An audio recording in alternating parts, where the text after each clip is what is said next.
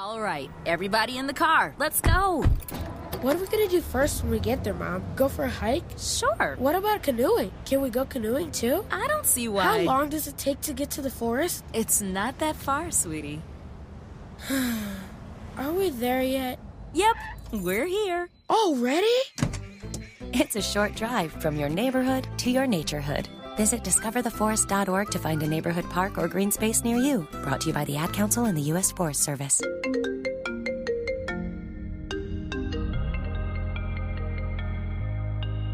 Thanks for picking up the signal and tuning in to 98.1 FM, WQAQ, the soundtrack of Quinnipiac. It starts now. I'll take local Hamden businesses for $200. This local business has team trivia Monday nights and Bobcat night every Tuesday with wings and half-price beers 8 to 9:30. What is Side Street Bar and Grill? That's correct. Side Street Bar and Grill, open 4 to 11 all week. Patio is open. Full menu available for takeout as well as Uber Eats and DoorDash. You can give them a call at 203-407-1539. Hello and welcome to a big edition of The Cold Hard Truth. I'm here with my usual hosts, Peyton and Tino, and we're very excited today. How are you feeling, Tino and Peyton? I'm so happy to be back. It's great to be back in the studio, ready for another great show. Peyton, what about you? I'm really excited. That was really cool what just happened there with your mic, and I'm just happy to be back with you guys. It's good to see you guys. You too. All right, we're going to jump right into it. NFL, we missed Week 11, and we had Week 12, so we're going to kind of, do a little double-double here with both weeks. We're going to start off, we're going to go Packers-Vikings, Packers-Rams, both games that they had. So, unfortunately, the Packers did lose to the Vikings, but they did bounce back, beating the Rams in Week 12. Overall reactions, more so to the Rams game, Jacob. What'd you see from them? Just in general, the way that they've been operating their offense has just been so clean lately. The Vikings game. Oh, you want me to talk about the Rams game first? first? You can do both. That Vikings game was, first off, a very, very good game. I mean, I don't know. It's one of those cases where like both teams really seem to deserve to win. But I'm curious what you think, Tino, about their performance in that game more than anyone. So, excuse me, my opinion. Sorry, I was drinking water. Voice cut out a little bit there. But anyway, so my thing really mainly is that the Packers, their offense looked great. I mean, Rodgers threw for 385 yards, 4 touchdowns with a broken toe. He looked great, rolling out of the pocket, throwing on the run to his left, right, whatever. He looked good. A.J. Dillon had a decent day. We were without Aaron Jones, so you got to take that into consideration a little bit. Kirk Cousins got bailed out. Yeah, Jones against the Rams. They barely used him. No, you did. I'm saying, but Vikings. I mean, fair. We might have used him in the past. They had him against the Rams. They didn't use him. The Vikings game specifically, Jacob, how you asked me, the Kirk Cousins got bailed out about 3 times. It was funny. On the final drive, when they went down and scored, the pick that Darnell Savage almost had right before that play happened. Peyton, I'm on the phone with Peyton. He goes, Kirk Cousins is about to throw an interception. And I'm like, no way, they're going to drive down and win. He throws the pick, and before I realized that the call got called back, I was like, oh my God, Peyton's right. I'm like, holy, everything. No pick. He got bailed out there. He threw an actual pick in the red zone, but it ended up being roughing the passer, which is, again, my thoughts on roughing the passer calls in general, no matter who it goes against, is ridiculous. But anyway, Cousins was bailed out. Defense had one bad week. It's fine. Offense looked great. We bounced back against the Rams. Wasn't worried about it. Peyton, your reactions to both games? Just to make a point about the referees as a whole, these past 2 weeks have been abysmal since we've been here. It's been bad. We talk about the Cowboys game was absolutely insane. On Thanksgiving, yeah, that was absolutely nuts. But 28 penalties. I'm happy to see Rodgers playing the way he is. He looks comfortable. He looks confident even with the injury, so that's awesome. I mean, MVS is doing his job. Adams looks good. A.J. Dillon, what a running back. Just honestly, I'm more surprised that they're not using Jones as much as they were before. But Dillon's been holding up the load pretty well. So Sorry, I cut you off, but cool. I wish that we had video so I could like we weren't just a radio show, we were like a TV show, so I could show you the exact plays I'm talking about in both the Minnesota game and in the Rams game. When A.J. Dillon would literally get hit at the line of scrimmage by an interior lineman, and this kid drives, falls forward for 5, 7, 8 yards every time, and he turns a 2nd and 10, 2nd and 9 into a 2nd and 2, 2nd and 1. It's nice to have a young workhorse like that on ice for the first. Well, they have him on ice for the first. They didn't have him on ice necessarily. He was getting touches. Yeah, but it's been slowly increasing now to the point where Jones really doesn't have to be much of a factor, and you can just let AJ get 2-5-10 over and over and over You give the ball again. to Dillon play after play after play after play, and then give Jones the rest. And even with the injury, it didn't really affect us that much. Yeah, and I don't think your receiving core isn't nuts besides Adams, especially with Tonyan out.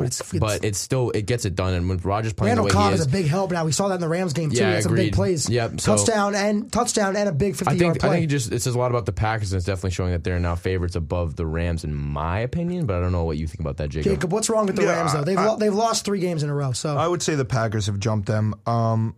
The Rams, surprisingly, and I think that one of the main issues for them, and it's really quite a surprise because it hasn't been the case for them in the last few years, they seem in the last few weeks to lack identity. Defensively especially. They're constantly changing what they're doing on defense, and nothing is seeming to work. Yeah. And it's not even that they're giving up such an unbelievable amount of points. They did give up 36, which is quite a lot. But it's just, in general, they just can't, as a unit, make plays right now. And it's strange. I think it has to do more so with the middle linebackers. Guys. They just seem very soft over the middle. Plus, something I noticed in the Packers game, and this is something that I've, when talking off the show to you guys or friends that I have at home in general, whatever, I've talked about this as to why I think Ramsey needs to really stop being dubbed the best corner in the NFL. And whether it's Jair, whether it's somebody else, regardless, I don't think it's Ramsey. And the reasoning is because you saw the way that they were utilizing him in the Packers game, if you guys watched, which I'm assuming you did. Against the Packers, Jalen Ramsey, unlike star corners such as Patrick Peterson, Darrelle Revis, guys in the past that we've seen, he does not move on the field. He stays on one side. The amount of times the Packers moved Devontae Adams. Sherman and Norman were the same type of guys. I know, I understand, but but they would move sometimes. Ramsey never moves. Yeah. And the thing is, when they'd move Adams, you'd see Ramsey in the top left corner of your screen guarding the backup tight end DeGuara, guarding Mercedes Lewis. You're wasting the so-called best corner in the NFL on those guys. And when he did cover Devontae Adams, he got burned pretty much every single time. Yeah. He couldn't cover him at all in that game. And you can't just rely on Donald, Miller, Floyd, and Ramsey to get it done because the rest of the secondary isn't great. They have not a single linebacker that can make plays on going side to side on the field and just sniff out plays, being able to just tackle in the open field. Their linebackers are terrible. Their D-line, against a good O-line, can't do much, and they can't do a lot when their secondary is getting burned. So overall, it's not a cohesive defensive unit. No. At all. Definitely not. I think it's funny that he says they're struggling to find identity. The two, after they bring in Von Miller and OBJ and Matt Stafford, and I think I think they had a lot of identity coming into the year, and I think they had a lot of identity the first 8 to 9 weeks of the year. I think now that they've just brought these guys in, I don't want to say it's a direct correlation, but it's definitely been a little bit shaking the boat a little bit. And I guess the other thing I would say is Stafford's been hurt, so. He's been playing hurt, yeah, but he's looked abysmal. Yes. You gave me the stat. Rodgers has thrown 3 pick sixes in an entire career. Matt Stafford's thrown 3 in his last 3 games. Yeah, which is it's like a whatever stat, but at the same point, it's still a big. Not as much the Rodgers comparison, more so meaning that he's thrown 3 pick sixes in his last 3 games. It makes a large point. It's not great. No. My other thing I want to say about the Packers, real quick, something important to know. Obviously, the Buccaneers are dealing with injuries in their secondary, big time. AB's not playing right now. Yep. You think about those 2 teams specifically, the 2 teams that were in the NFC Championship game last year, they're dealing with injuries. Zadarius Smith hasn't played all year. They're going to get Alexander back, hopefully, at some point. Bakhtiari hasn't played yet. Jenkins on the O-line is out for the year with an ACL. Bobby Tunyon's out for the year with an ACL. The amount of injuries the Packers have been dealing with, along with the Cardinals and the Bucs, and for these 3 teams, without Kyler and Diop the last 2 weeks, for these 3 teams to still be managing to be in this position, and they're only going to get guys back and get better going into the playoffs, but that's scary to have to face any of those 3 teams going into the playoffs. Yeah, I wouldn't want to take the Bucs still at any circumstance. Or any of the 3, more so the Packers and the Bucs. I was going to say I'd take the Cardinals over the other 2, but to play them, because the Cardinals are inexperienced. If Kyler comes back and he's fully healthy though and he's ready to go, I mean that's still a wicked hard team to play. But Jacob, I want to go to you now for the next thing. Seattle. Boy, this is bad. 3-8. They lost to the football team on Monday Night Football. Russell doesn't, he looked okay on Monday night. Overall, Seattle doesn't look great in general. You think Russell Wilson's even going to be there next year?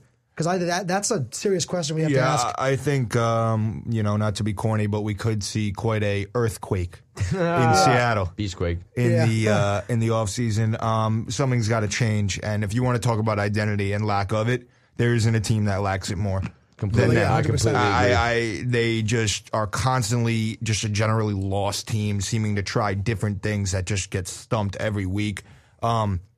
Wilson, I don't know about you guys, but I just feel like their play calling has just gotten worse over the years. I mean, they can't call a play for their lives. They did change offensive coordinators in the offseason, so that might be part of it. All they know what to do is roll him out.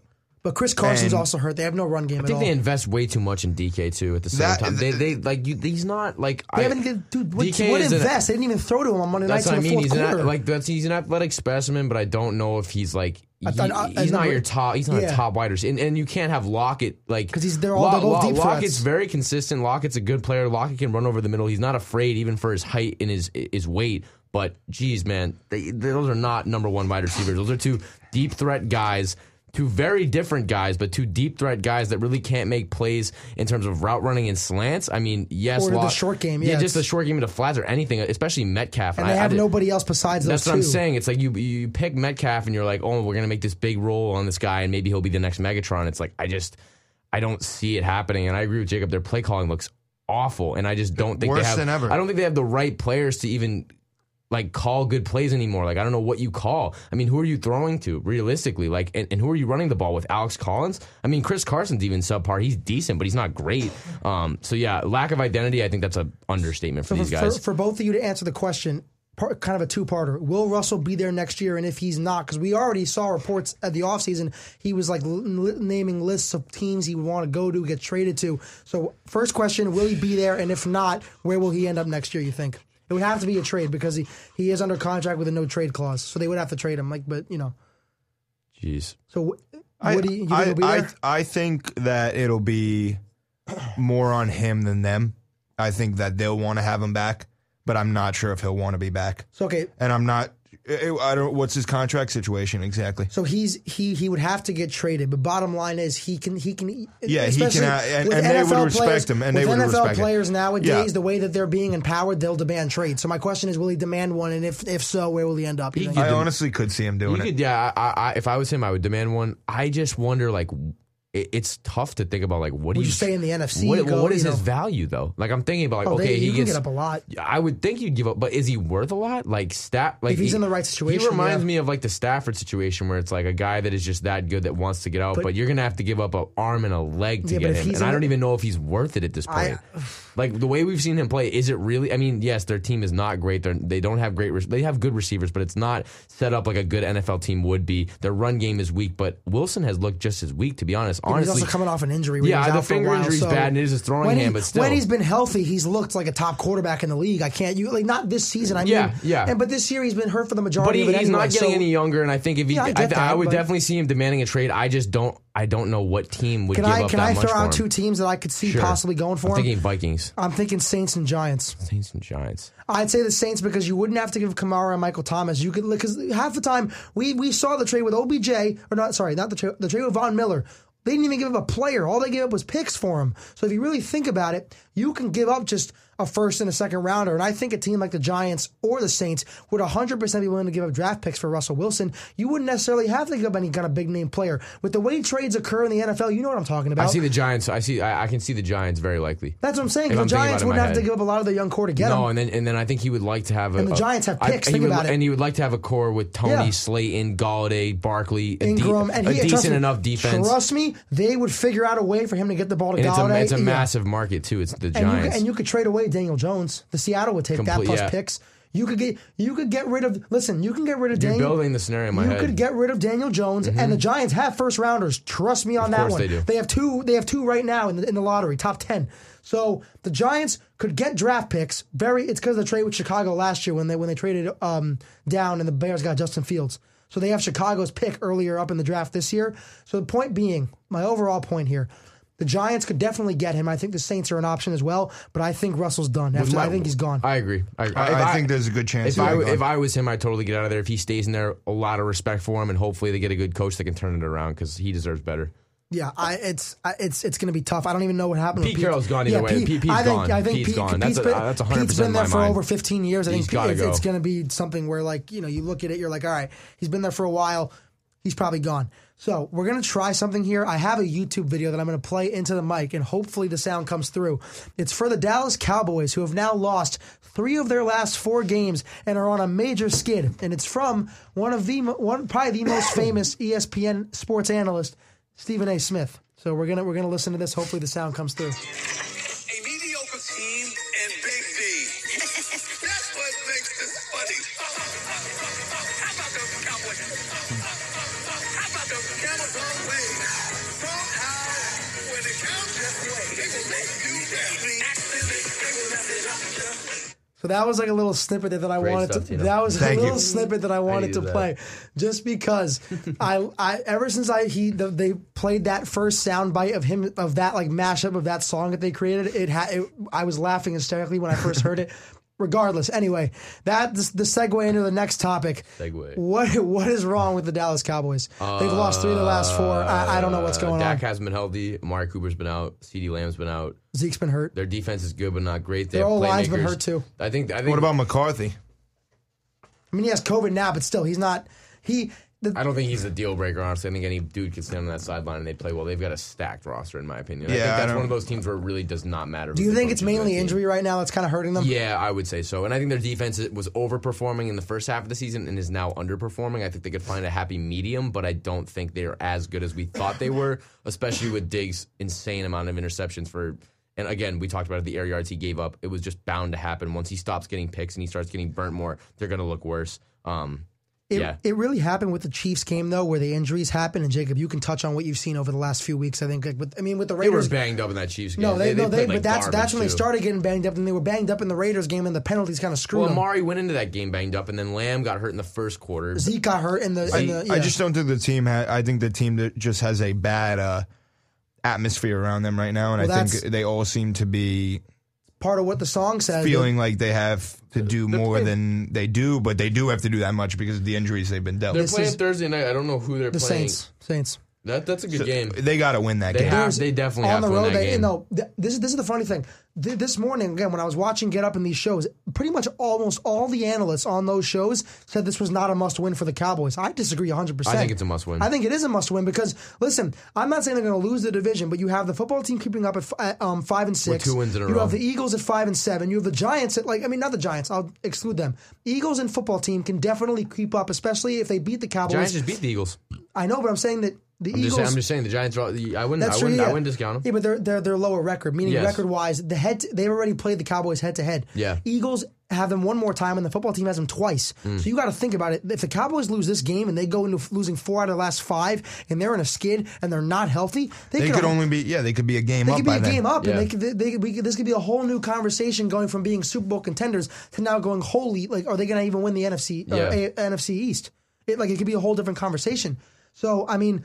I do think, again, a large part of it's been injuries, but like Jacob said, that something's going wrong. Like Stephen A. always says, what can go wrong will go wrong. There's a black cat running around that franchise. Facts. I don't know what, it just seems like every season when something's going right, something goes wrong, and they just can't get it together. Something happens. There's always an issue. I mean, if they win this game though, and they get Cooper back next week, and Zeke gets back, and they hold their guys, Cooper's doubtful for tomorrow. Maybe they're playing it right. Maybe they know that they're in a skid. Maybe they're like, okay, let me get damage control. Let me do the best I can, and let me hold these guys for as long as I can. Hopefully, if they get this win against the Saints, then they still have a good outlook, and I still think they're a great team. But yeah, defensively, I just don't think they're as good as we thought they were. Micah Parsons is still a beast, but other than that, what do you think of the penalties? Of the 28 penalties? Yeah, that was all. That's what I'm gonna say. Vegas? That Raiders loss. I mean, it's like they were there the whole game. It was abysmal. I mean, I couldn't watch. I feel like some of the penalties were on Dallas. It was mistakes, but a few of them were refs making very, very questionable calls that. Just way too many. Yeah, and the other thing too that I've noticed, Jacob, I don't even know if you want to come in on this too. The run game has been extremely lackluster, and I feel like it's play calling and the way they're scheming the run game for the Cowboys with Kellen Moore. Yeah, their run game has not been great over the last few weeks. No, it hasn't. With Pollard or Zeke. When Zeke was healthy in the Denver game, it wasn't even great in that game either. Their O-line's been banged up too. That's part of it. Isn't Smith out too? Tyron, I believe. Yeah. Yeah. I mean, you have a lot of guys that are out in the O-line, and the O-line coach is out with COVID right now, so that could be part of it as well. It just seems. But that's I think a lot of bad things it happen. circles back to what he said. It's just a bad atmosphere right bad now. luck. They It's just if they can make it through this Thursday night matchup with a dub, then I'm still have a positive outlook on them. But if they lose I this think game, it's a huge game for this season. They have to win. I completely agree. I think this is like if they lose this, now you're really going downhill. Unlike what the guys were saying on ESPN, in our opinion at least, this is a huge must-win. They got to get this to get their momentum back, Be a good game to and watch. get their confidence back too. Even just to, like feel like you're winning again. Yeah, Trevor Siemian, quarterback Saints.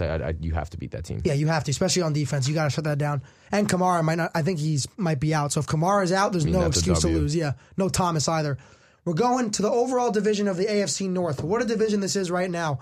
The number 1 seed in the AFC, Baltimore Ravens. The first time that a quarterback has ever won a game with 4 interceptions.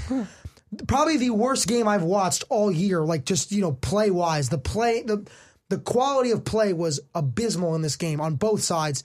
Browns couldn't run the ball. Lamar, I don't even know what he was seeing on the field. He was staring the Browns defenders in the face and just throwing them the ball. Regardless, Jacob, I don't know if you watched the game, but what did you see? And what does this kind of tell you about the fact that the Ravens just always seem to win ugly despite all the injuries? I think that's a great way to put it. And I just think that the crazy thing about the AFC right now in general is that the Ravens and the Browns are perfect examples of teams that no matter how good or what the record is, you just feel like they can't really win for whatever that is. You just feel like you can't see the Ravens or Browns winning. In the playoffs? I see that more with the Ravens and the Browns. The truth is, that's probably not true. But either way, I see that with every team in the AFC right now. The only team trending immensely upwards right now is the Patriots. They've won 6 in a row. Yeah. Thank you. They're the only team in the whole conference. But I mean, you can't just say they're a Super Bowl like that. You can't be sure. Yeah, because you one can't be week sure. it's the Bills that trend up. The next week it's the Titans. No, but the next Chiefs are week trending too. They've won 5 out of their last but 6. in general, If the Colts beat the Bucks it was last week. They lost by 1 score. I mean, the Colts are 6-6 right now. The Colts, I would say, would beat the Titans in the AFC South. Like the Bengals are hot. The Bengals have a great offense. The Ravens, even the Chargers. You were on the chart. You were slobbering on the Chargers before the season. They suck now. In the beginning of the season too. That team could not be more inconsistent. They are more inconsistent than the Kansas City Chiefs, which you royally crap on for the past 4 weeks. The Chargers. Justin Herbert before their win streak. Justin Herbert has been medium. Like, not good, not bad, not anything. They just look average at best. Jacob, finish what you were saying, and then I'm going to get back at him. I was just saying, in general, those are 2 teams to me, and watching that game especially, they love to shoot themselves in the foot. Mm-hmm. The talent is there. The quarterbacks are kind of there, depending what you think about Baker Mayfield. We've talked about it a lot. Yeah. I mean, all I can think of is up and down. That's all I could think of with him in general. Mostly down this year. Mostly down this year. When I think of him, I think of the worst throwing motion I've ever seen in my life. Just the most unconventional, just ugly. I hate it. I don't want to watch it. Used to love him. Can't believe he's as bad as he is now. Just inconsistent was an understatement. I want to get back at Peyton, though, for what he said with the Chargers and the Chiefs. I was on the Chargers because in the beginning of the year with how inconsistent not just the AFC has been, but how flip-floppy the NFL overall has been. Every week, it's like we look at these teams, and then out of nowhere, the week where the Bills lost to the Jaguars, the Bengals were hot, lost to the Jets, the Chargers were hot, the Chiefs were abysmal. Then they win 5 out of their last 6. It's been a whirlwind. We don't know what the hell we're looking at right now. So point being is, like Stephen A., and I'm quoting a lot of guys, but as he says when he brings out his Stephen A's list, when he brings out the top 5 teams in the NFL, as he says, it's fluid. It's fluid. Every week it's going to change because, like you said, right now the Bengals were hot. 2 weeks ago they were losing to teams they shouldn't even be competing with them. Mm-hmm. The Ravens, injury prone, have been somehow 8-3. They're number 1. The Bills were great, then lose to the Jaguars and the Colts, get run all over them. So, my point being, the only 2 teams that have won a majority of their games as of late are the Chiefs and the Pats. But I didn't realize... And the Ravens. And the Ravens, yeah. But my thing is... But consistently, dominating teams. Yes. Right now, the Ravens are squeaking by. Yeah. Point being... I did not think, first off, the Chargers were going to fall off this much. They haven't been suffering many injuries. Just the fact that their play calling plummeted, and the way they're used. Mike Williams came into the season extremely hot. I think he had something like a 90% catch rate. He's slowed down a lot, but the other thing is they are completely misusing Justin Herbert. They are not. They're strong arming him and not allowing him to do what he's supposed to be doing. Yeah. They're not allowing him to use his legs to escape the pocket. They're forcing him to kind of run the same passing plays. Not allowing him to use electric arm, extend plays, nothing. They don't know enough with Eckler either. Yeah, they're not using Eckler enough. With Herbert's running ability and Eckler's run ability, I think catching ability. You could just have a lot. You could have a multi-dimensional offense with those guys, especially with Keenan Allen in the slot or wherever you put him. There's a lot of good players in that team, and they never that team confuses me the most because they did come in so hot, and we did think of them so highly. We talked about you. I was listening to our shows a few days ago on Spotify, and I listened to myself say the Chargers were a dark horse Super Bowl contender, and you agree with me at one point. I do. I still do. Well, not now, but I did. I'm saying you agreed with me at that point because they were that good. They were that electrifying. And the Chiefs, you agreed with me then too, were abysmal. Well, I always told you guys I didn't believe in the Chargers.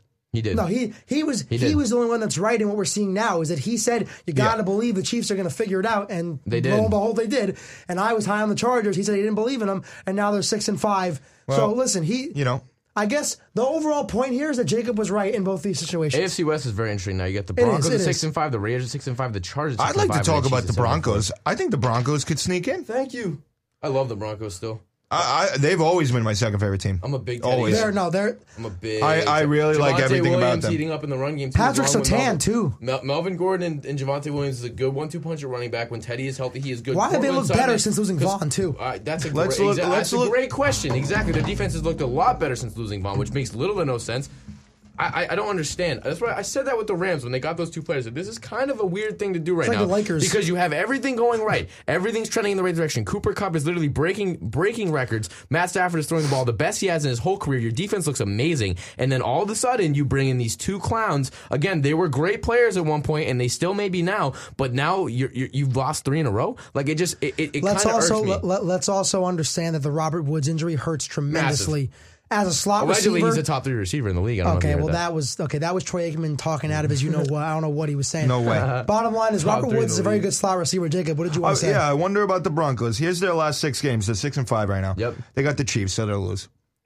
They got the Lions. I think they'll beat the Lions. I believe so. Yeah. Then they have the Bengals. That's a great game at Mile High. You're splitting hairs there. They could do it. The run game they could do it. They got the Bengals. They got the Bengals and the Raiders. Let's say they go 1-1 there. Yep, I agree. So now they're 8-7 with 2 games left. They got the Chargers and the Chiefs again to end it. So it's going to get real tough for them. The Chargers are going to get it back. That division down the stretch is going to be one of the most interesting ones to watch. Yeah. I agree. If they win, If they win, If they win against the Lions, the Broncos, and the Raiders, they could get away with it. I don't see them beating the Chargers twice, and I don't see them beating the Chiefs in the last week. No, I don't either. To me, so they're going to have to beat the Bengals and the Raiders. I think the Lions is a lock. But yeah, that division is going to be one of the most interesting to watch down the stretch. My other thing, I don't know if you guys saw the interview with the Steelers post game when they got shellacked by the Bengals, but what an embarrassment! It was terrible. Amari, but how are you feeling, man? If you want to call in and talk about that, but Ryan, if you're listening, Ryan Clark, former Steelers cornerback, came on Get Up and said the Steelers look embarrassing. Nobody's afraid of them anymore. They are not the steel curtain that they used to be. No. They don't have any kind of toughness defense. They have no toughness at all. Again, nobody's afraid of them. The Browns punk them. The Bengals have punked them. That division especially is not afraid of them anymore. Mike Tomlin came on and said he 100% agrees with Ryan Clark. He's sick and tired of the embarrassment of seeing Big Ben just waddle out there and throw terrible passes, weak passes. Then you get Chase Claypool coming out here trying to almost like tell Mike Tomlin how to run his practices. One of the reporters asked, sorry, my phone went off. One of the reporters asked Chase Claypool, how do you think you can make practices better? He goes, maybe we could play some like music or do some of that stuff. And Mike Tomlin goes, well, Chase Claypool's a wideout, so I think he should stick to doing that job, and I'll handle running practice from now on. Like basically telling Claypool, shut the hell up, like I'm the coach. So I feel like at this point, this team is they're broken. I don't know how they're going to do. They're not doing anything this year. Big Ben needs to get out of there. I'd be surprised if they win more than 3 games. It's kind of funny how after that AB Instagram live, that like bad mentality has just crept into the entire receiving core of that team. Between Claypool and Smith-Schuster, TikTok boys. I love Deontay Johnson, and I feel bad for Deontay Johnson. He's a baller. I feel like he's like he is as good. Yeah, he is how good Deebo Samuel is playing right now. Deontay Johnson could easily play that well. Deontay Johnson could be a top 5 system, guy. yeah. Absolutely, because Deebo's the same kind of player. They're both quick. They're both really And fast twitch guys. Deontay has to deal with 2 TikTokers on his team. That's what I'm saying. That's what I mean, man. It's just like, this isn't football. You know what I mean? Like, it's just a shame. It's a joke. I think Tomlin has almost lost the grip of that locker room. I'm a big fan of Mike Tomlin, but it's not even his fault, though. It's the dude. But it's the fact that it's the Steelers who we've known the pedigree of this locker room organization team over the last few years. When they had Troy Polamalu, Jack Lambert, like they are a tough-nosed, tough running the football, defensive-minded team. They're not the steel curtain, as Stephen A. put it again. They're aluminum foil now. They can't. Watt's been underperforming. I think he's also hurt, but like aluminum foil is a good one. Yeah, but they're like, it's just I'm embarrassed for them, especially with that interview thing of the fact that Mike Tomlin's like, Chase Claypool, you're the wideout, I'm the coach, I'm going to run practice how I want to run it. Like telling him, like it's like. The fact that has to be done in public in a press conference, that shouldn't be happening with any organization, let alone with a team of this stature, with their history and a coach of that stature. You're getting paid way too much money. You want to play football, or you want to talk? It's just stupid. Or no, make TikToks on the damn logo. Yeah, of the game. It's I'm not. I didn't say that to say like, oh, athletes can't speak their mind or whatever, use their platform to speak on what they believe in. Go right ahead, but if you're gonna play like garbage and then blame it on your coach, or say we have to, lollygag at practice and listen to music, that's just a joke. They're not speaking their mind. Juju's doing dances on logos and then playing like terribly against the teams he's doing the dances on. Like it's the bottom line is. There's a difference between speaking your mind and using your platform and then acting like a child on a TikTok app and not doing your job and going out there and playing terribly. I think minus Najee Harris, they're like... He's been great. He's been like the one bright spot of that team all year. They could be 5 or 6 years deep into a rebuild like pretty soon. Dude, it's not his fault. It's not his fault he's running into a brick wall for an O-line. That's what I'm saying. I like Najee. Everybody else honestly could go. It wouldn't matter to them. He's not the issue. We're going to go to the Pats, who have won 6 in a row. We mentioned them earlier. Excuse me. Whoa. You all right? Sorry, yeah. The Pats, losing his voice. The Pats have won 6 in a row. Mac Jones through the stretch, 9 touchdowns, only 2 interceptions. I think right now, him and Josh McDaniels clicking on all cylinders right now. They are playing great. Jacob, what are you seeing from the run game, defense, everything with this Pats team? I think they have the best defense in the National Football League. Thank you. Appreciate that. And I think Two of the best players. I think that is the backbone of their team. And like it's really like it's getting a little scary at this point, these similarities that you can draw to Brady's earlier years in New England. Oh, yeah. Not comparing Mac to him, but Brady came in when they had the best defense in the league. What did he do his first year? He played very safe, handed the ball off most of the time, made throws when he had to. That's exactly what Mac is doing right now. His arm is honestly a little better than I thought, I have to admit. His arm is a little bit better than I thought. In general, obviously, not the most electric of quarterbacks, but like I said, more athletically sound than I thought. And of course, the mind is looking like it's really falling under what Belichick wants to do. They're a very well-coached team. They're a disciplined team.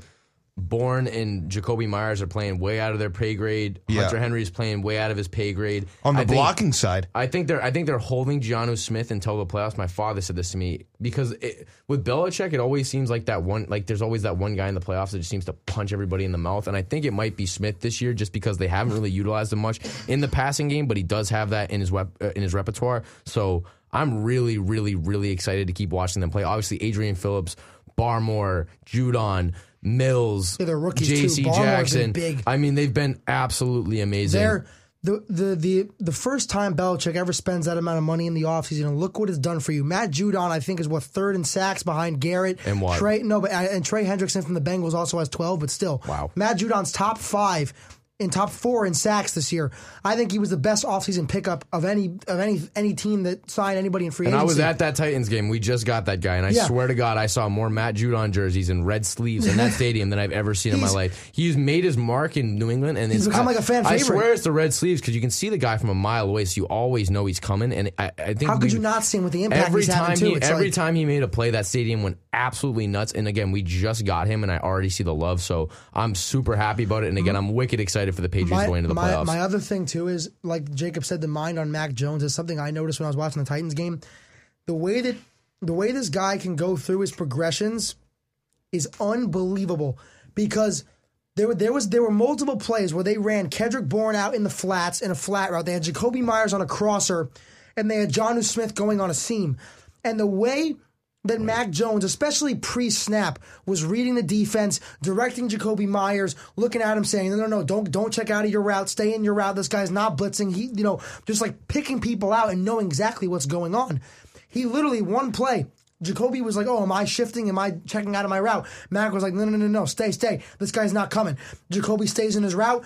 On a first down throw, gets it to him on an out route, goes first down right there. The plays that he's made and the way that he can read defenses pre-snap, especially with how Josh McDaniels is setting him up, he is playing so much more. The playbook is being opened up more for him. He's making tight throws to Kendrick Bourne in the end zone. We saw it the last 2 weeks against the Browns and Titans. I am loving the way Mac Jones is playing. Great job by Bourne, too. What a player. Love to see a no-name guy just outperform. I think that Mac Jones right now, Peyton disagree with me, he's a Pats fan, but I believe Mac Jones right now, offensive rookie of the year, no question. I think it's still Jamar Chase, depending on how hot he can stay. But he hasn't stayed hot. He's fallen off over the last few weeks. He's fallen off slightly, but he's still. I think he still has 10 touchdowns on the year in 11 or 12 weeks. If Justin Herbert didn't have the year that he had last year, we would be saying this was like one of the best rookie years we've seen from a quarterback. I'm not kidding. Because statistically, I mean, it's pretty. He's had record-wise, he's had a good year. His record is good, but I tend to side more with Jacob on this, where I just feel like he's done what he's needed to do to win games. Now they are starting to open up the playbook more and more for him slowly, so people are starting to realize, okay, this kid can actually throw the ball downfield. He can actually make a deep throw. He's not just throwing 5 yards to a flat.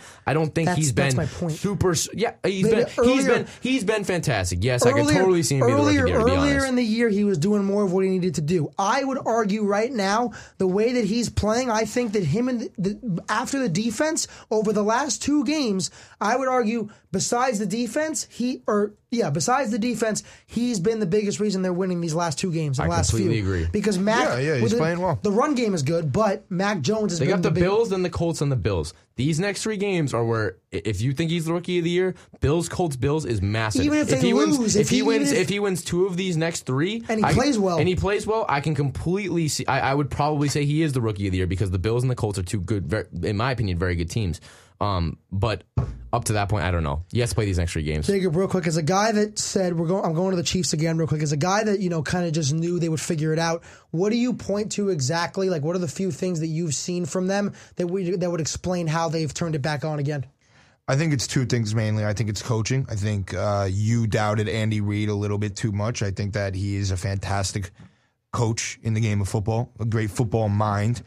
And secondary thing is that he has now been able, Mahomes specifically, to spread the ball out more, which is what I said. And the thing is, with Hilaire coming back, he doesn't have to be explosive, but just having him there opens up a lot more because then you have to worry about the run game a lot more. And then that will open up Hill and Kelsey. They're being the players that they're supposed to be, Kelsey specifically. I mean, like, just the ability that Mahomes has to now have the ability to be safer than he was in recent years when, like, he can have the type of game that will either be 4 picks or 400 yards, but he doesn't always have to. And the more he realizes that, even better shape they'll be in, and that's exactly what I think is happening with him specifically. I want to give credit to their defense, too. Chris Jones has stepped up immensely over the last few weeks. The defense has been better. Yep. We're going to move on to some hockey. Oh, perfect. I know the Rangers just... you got something to talk? I was just going to comment on the Rangers beating the Flyers. Just won 4-1. 8 of 9 wins for the New York Rangers. Also 5-2 against Colorado. That puts the Maple Leafs in 10-1 in their last 10 games. Or no, 11 games, sorry. Wow. Yeah. So one of my questions right now, I know I'm obviously not a huge hockey guy as much as these guys, but I am trying to get more into it, so I have a few questions for you guys. Yes, sir. The Rangers are obviously surging. They were 7-1 in their last 8, now 8-1 in their last 9 games. They now have about more than 30 points, top 10 in the league overall as a team. I want to ask you, is Igor Shesterkin the front runner to win the, how do you say it? Vezina. The Vezina Trophy? I believe so, yes. I would say. I think it's pretty close between him and a few other guys, but if they keep going the way they are now, and he plays the way he's playing, the amount that they do rely on him and the job that he does tonight, he had 34 saves and only let in 1 goal. And I think a lot of the other top guys in the league, like Vasilevsky, Bobrovsky, I don't know who else we want to call out right now, if you have anybody off the top of your head. I don't know. Hold on. I know you don't. Let me just give me a thought for a second. Yeah, you're good. Yeah, I think it's just the trajectory of him in general. Yeah, a lot of the top guys just have just been completely very positive. inconsistent. Varlamov hasn't been around for the Islanders. Sorokin's been inconsistent. I think in terms of consistency at his age and just his talent level, it's not even close for me. Shesterkin's by far that guy. Gotcha. All right, so I've mentioned to you off the show, I've mentioned the Calgary Flames a few times. Oh, I was going to talk about them, and Tino. I know, but Tino. See, and right now, you want to know why they're good? No, but that's why I'm going to ask you. I'm saying, what do you think they're doing right now, being first in the Pacific Conference? That's what I was going to talk about. Well, okay. What do you think they're doing to the same level of production? They're 1 point ahead of the Oilers. Yeah, 31 points. And they played 2 more games than the Oilers. So I would still give the Oilers the nod. But they're still top 3 in there. Yeah, they're still playing well. Why are they so good? One, their second line right wing, Andrew Mangiapane, has 17 goals, I believe, on the year, which is 3rd or 4th leading in the league. It's his 3rd year in the league. He's absolutely breaking out. He only has 2 assists, but his guy, Mikhail Backlund, the second line center, has been playing out of his mind. They're very deep down the middle. Elias Lindholm is their first line center. He's a great player. Backlund, also a very good player. And Sean Monahan is their third line center. Sean Monahan is probably the best third line center in the league. Sean Monahan could be a second line center on a lot of really good NHL teams, and they're very good defensively.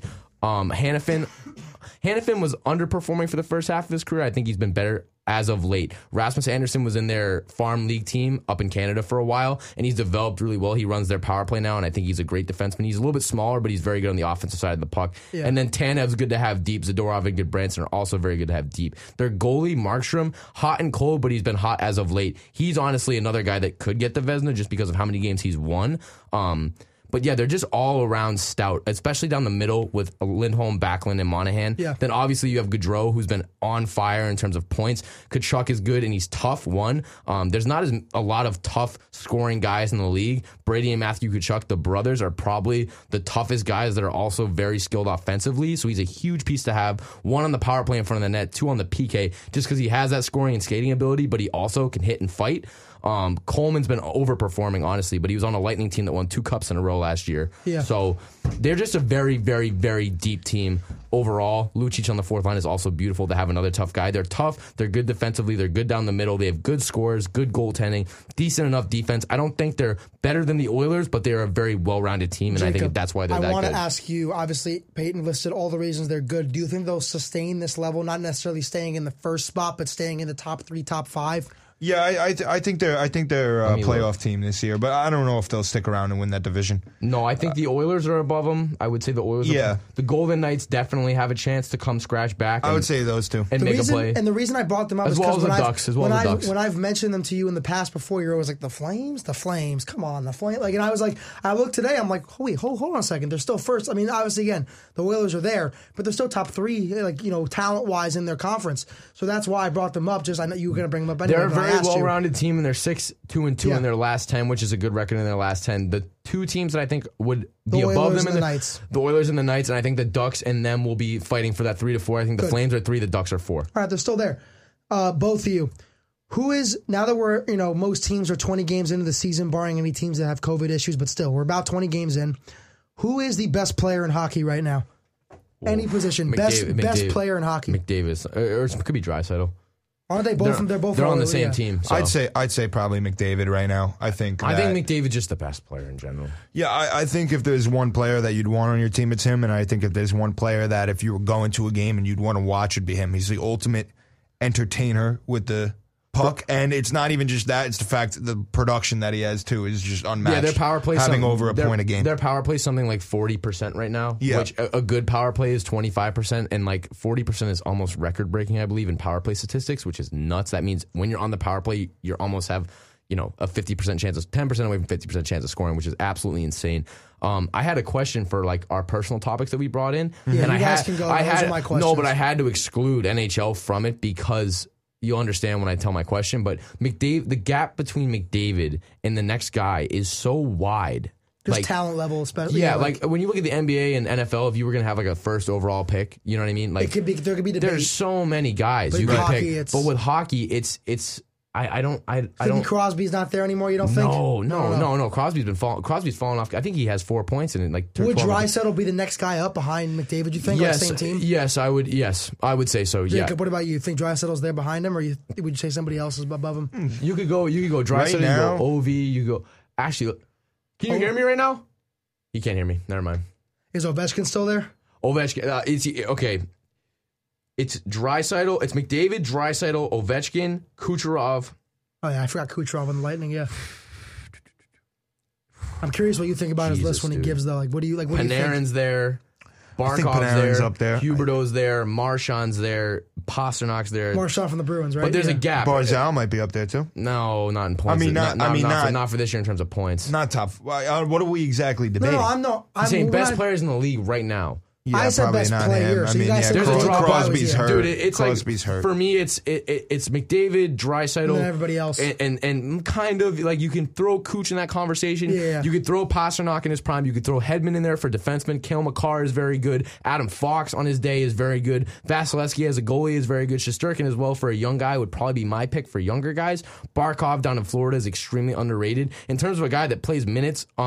Like time on ice per night, Barkov sits at somewhere around 27 to 28 minutes of ice per night for a forward that is absolutely insane. He consistently double shifts on first and second line, playing center both ways. For a guy that's 6'3", 225, that big, that strong, that fast, plays that many minutes, you're going to be hard-pressed to find a guy that's that consistent in the league. So Barkov, for me, is my underrated guy that's as good as Draisaitl or McDavid, but it's Draisaitl, McDavid 1 and 2. Those are all my questions. You guys can go on, whatever tangent you guys want to go on. So just talk about just some notes I had from NHL. The Maple Leafs are 16-6-1 and 9-1 in their last 10. Now 10-1 in their last 11, beating the Avalanche tonight, putting them atop the Atlantic, above the Panthers and the Lightning, who we had extremely high. John Tavares leads the team with 22 points in 22 games. John Tavares has been extremely underwhelming since he came. Well, not extremely underwhelming. I guess that's. I'd say though. He has been underwhelming in his Toronto years. Yeah. Absolutely. I don't think that's wrong at all. Yeah, so 22 points in 22 games to lead the team is very good for John Tavares, and I think it's a good step in the right direction for him, hopefully. Matthews and Tavares are tied for the team lead with 10 goals. So they're spreading the puck around a lot. Marner, Nylander, Matthews, Kerfoot, Morgan Riley, some guy, Murphy Bunting, who I didn't even know has 15 or so points on their team. So their offense has been spread around, which is the thing that the Maple Leafs are lacking the most. They've always been good, but it's always been a Marner-Matthews show, and everybody else seems to have a massive drop-off. But now that they're consistently getting points between 2 or 3 lines, they're putting a couple wins together, and they look the best they've looked in the past few years, to me at least. So big news for the Maple Leafs, and hopefully they can continue because they're much better than they've ever played. In my opinion, at least. Any notes from you, Jacob, for what you've seen over, in the NHL in general, storylines, anything you had to? Well, I think that you mentioned a lot about the Oilers goaltender, Koskinen. Yeah, and how he could be huge for them this season, and I thought he honestly has been pretty good from what I've seen. I agree. That's the deal break. That's the deal breaker between the Flames and the Oilers, and even the Golden Knights. Is the Golden Knights and the Flames have two very, at least for me, more solidified goaltenders than the Oilers. Which would be Markstrom and Leonard. I think Markstrom and Leonard are both better than Koskinen, but if Koskinen can get hot, I think the Oilers offensively are leaps and bounds ahead of those two teams. Another thing that I wanted to mention, the Capitals are top of the Metro, 14-4-5, 5 overtime losses, which is kind of weird. If they didn't have those 5 overtime losses, they'd be a lot higher. So very scary offensively. They found a way to lose to Florida last night after having a 4-goal lead. Right, Jacob? Unbelievable. Yeah, we don't want to talk about that. But yeah, the Capitals look very good. Also, the Wild lead the Central now, 15-6-1. They've played very well their last 10 games. Kirill Kaprizov is on a hot streak in his second year in the NHL after getting a $9 million deal, which a lot of people thought was slightly overpaid. I still think it's overpaid, but I don't know, Jacob, if you've watched Kaprizov play before, you know much about him, but he is one of the best young players in the league. Yep. He is absolutely dynamic, skating with the puck, stick handling. Him and Zuccarello have a great combination on the power play. The Wild in general look good with Talbot in net and the younger guy Capo. And I think they're a really good team going forward if Kaprizov can keep his head on right and just continue to rack up points, because talent-wise, he's probably top 5 in the league, at least in the next 5 years. So, all right, that was a good little run there from Peyton for hockey. Jacob, you and I are going to get into some basketball. We had a huge game last night. Suns Warriors, the previously 18-2, now 18-3 Warriors are now, Suns have first seed at 18-3. The Suns won last night in the desert in Phoenix. You watched the game with me. What did you see? I think that was the worst game I ever saw Steph play in my whole life. It was his worst shooting game ever, with a minimum of 20 shots. Worst shooting game ever. I think it was just the worst game in general. He looked defeated. Yeah. You could just tell he wasn't going to make a shot. You just knew he didn't even want to shoot. They weren't even getting him involved towards the end of the game. But honestly, I think there's more to talk about in terms of positivity for the Suns than negativity for the Warriors, because honestly, these Phoenix Suns are one of the most complete, just well-coached, great basketball teams I've seen in a long time. I mean, the way they defend the 1 through 5, they can switch everything. That's how they defend. There's not one time like that I've watched them play yet this season. I've seen them actually twice in the last week because they had my Knicks on Friday, which they just absolutely steamrolled over. That was the only team the Knicks got badly beat by. And then the great win against the Warriors. And the Nets too, they beat. They don't have one hole in their team. They have a great coach. They have their 2 all-star, franchise players right now. Ayton looks great, and more importantly than anything, the bench. Jay Crowder, oh my goodness, he's a starter. All these guys, but you know what I mean. Role players, role players are just unbelievable. I mean, really, it's incredible what they've been able to put together. They tied a franchise record last night with 17 wins in a row. They're gonna look to make that 18 against the Pistons on Thursday, which they'll do. And they have the Warriors again in Golden State on Friday, which will be another huge game. I have a slight NBA question for you. What? After Steph's worst shooting performance of his career, do you still see him as the MVP, and do you still see the Warriors as better than the Suns going forward? I see Curry as the MVP undoubtedly because this is my thing. Do you realize how much of an aberration what happened last night was? He shot a rarity.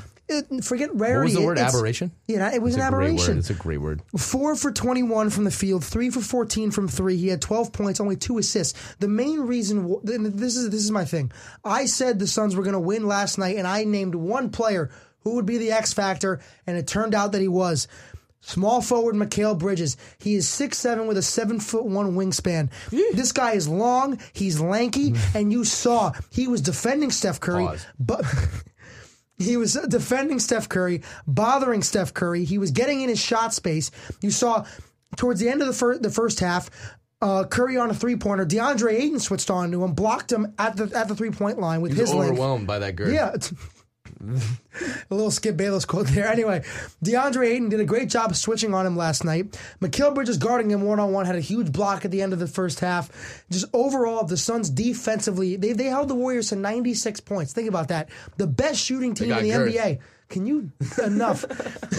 The best shooting team in the NBA with the best shooter of all time held them to 96. Jacob, how often do you see a team get held to under 100 points? Not often. That's Never. Great defense. And Chris Paul did a great job closing the game, being a veteran, being a playmaker. Jay Crowder hit big-time shots.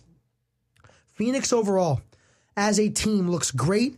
I think they're gonna beat the Pistons on Friday. I do believe that Curry and the Warriors will get their revenge against the Suns on Friday. Jacob, I don't know if you feel the same, because I thought that the Suns would win last night at home. They would mess up what the Warriors were doing. Yeah, I could see that for sure. But I see the Warriors, Steve Kerr adjusting. They watch film. They see what went wrong. They try to get Curry in better situations, not allow him to get trapped as much. I do think Kerr's going to have to do a hell of a coaching job to get around the Phoenix Suns' length, because that defense is insane. The way they can switch 1 through 5, like you said, between Crowder, Booker. And think about this. Booker didn't even play the entire second half, and then you still win that game without your leading scorer. That's impressive. And that shows that how great this team is in playing in their roles between Cam Payne, Cam Johnson, JaVale McGee off the bench. They are a great overall team. I think right now, to answer your second part of the question, they are better than the Warriors right now. All right. Without Clay and Wiseman, this team is better, because we see that when Curry is stopped, not much else. Yeah. Not much else going on. Yeah. Wiggins struggled like that. That's the Suns in a 7-game series. Right at this moment, I would go with Phoenix. Gotcha. Right at this moment. All But right. We'll move on. The Knicks, obviously your Knicks losing a heartbreaker to the Brooklyn Nets. Just analyze how that game went, what you saw from Randall, just all the players in general. Yeah, I mean, I can't be too unhappy about it. The Nets are a great team. They're 15 and 6 right now. I was very happy, as usual. Knicks fans absolutely dominated Barclays Center. They are, no matter what, until the Nets win a championship, New York's team. Woo. Sorry, but it's true. Bing bong, whatever you want to say. But more importantly, they look good. Randall, just not confident. Again, he really seemed kind of mad. He seemed mad. I mean, he just lost it You completely. saw the at the end press of the game. conference, what he said. Yeah. And Thibodeau wasn't happy either in general. That call was a bit much. Mitch really could have went straight up. Did get mostly the ball.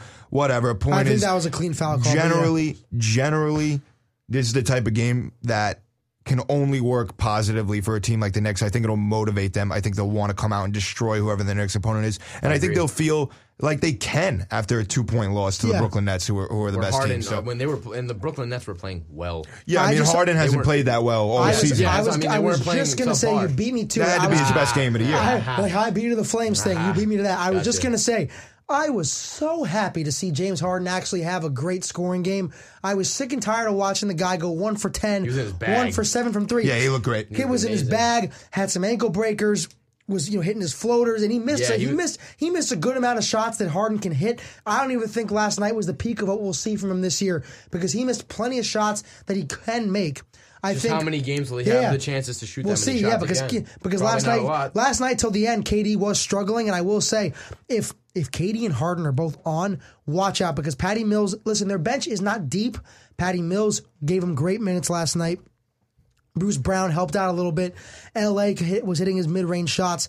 The Nets are hitting their stride a little bit in an Eastern Conference where they're right now, maybe besides Milwaukee and Chicago, there's nobody else that I look at that might be on the Nets level as of right now. No. It is tough. Listen, and I didn't even mention Miami. Miami's the other team. Miami. There is big breaking news, though, with the Miami Heat. Bam Adebayo to get surgery on his thumb. He will be out for about 4 to 6 weeks. It's 4 to 6. But it hurts them. It's on his thumb, but it does hurt them, though, especially on his shooting hand, too. I was going to say it's on his shooting hand. It's on his right hand, yeah. That's bad. It is big for them because for 4 to 6 weeks without Bam Adebayo, one of the best centers in the league, defensively especially, that hurts. Joe Harris also out getting ankle surgery. He'll be out 4 to 8 weeks for the Nets. Damn. So you see the Nets and Heat dealing with a little bit of an injury bug there.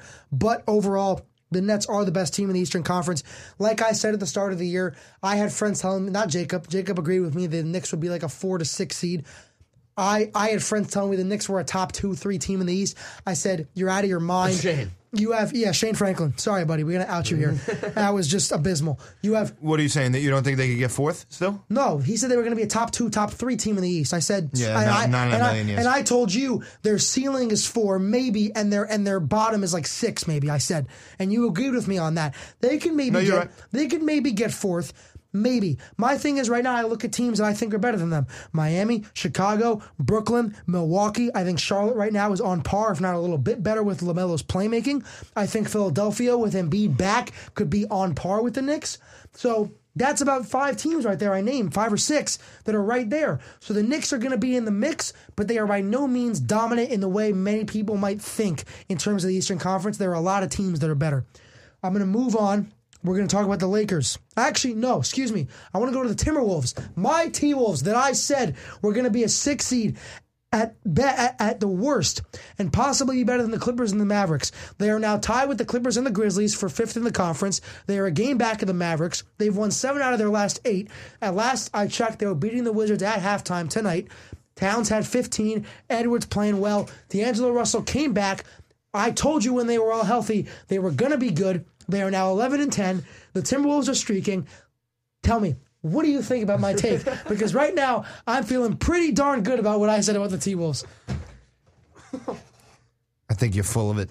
No, how am I full of it? I just gave you the dude. Russell's averaging 7 assists right now. Edwards is getting he's scoring more efficiently. Towns is a top 3 center in the league. They have maybe it'll be the 8th seed. What 8th, dude? Come on, man. You got it. Like, look.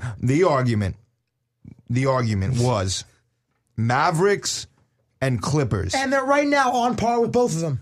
It's been 20 games, Tito. This is where we evaluate teams and see what they're like. They're really? Yes, really. So you think we can if they're above the Mavericks and the Clippers, then you have a better argument. But wait a second. We said this at the beginning of the year. When is the time that you start to see the trend of where teams are going to be heading?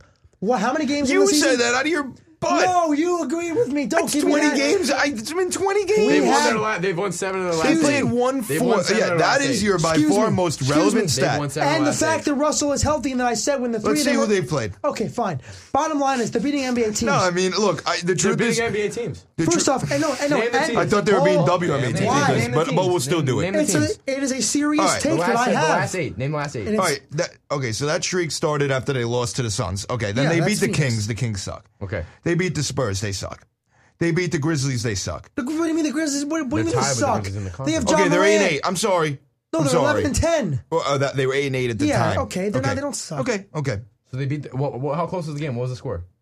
They blew them out. Great. Okay. All right. Then they beat the Pelicans. Okay, fine.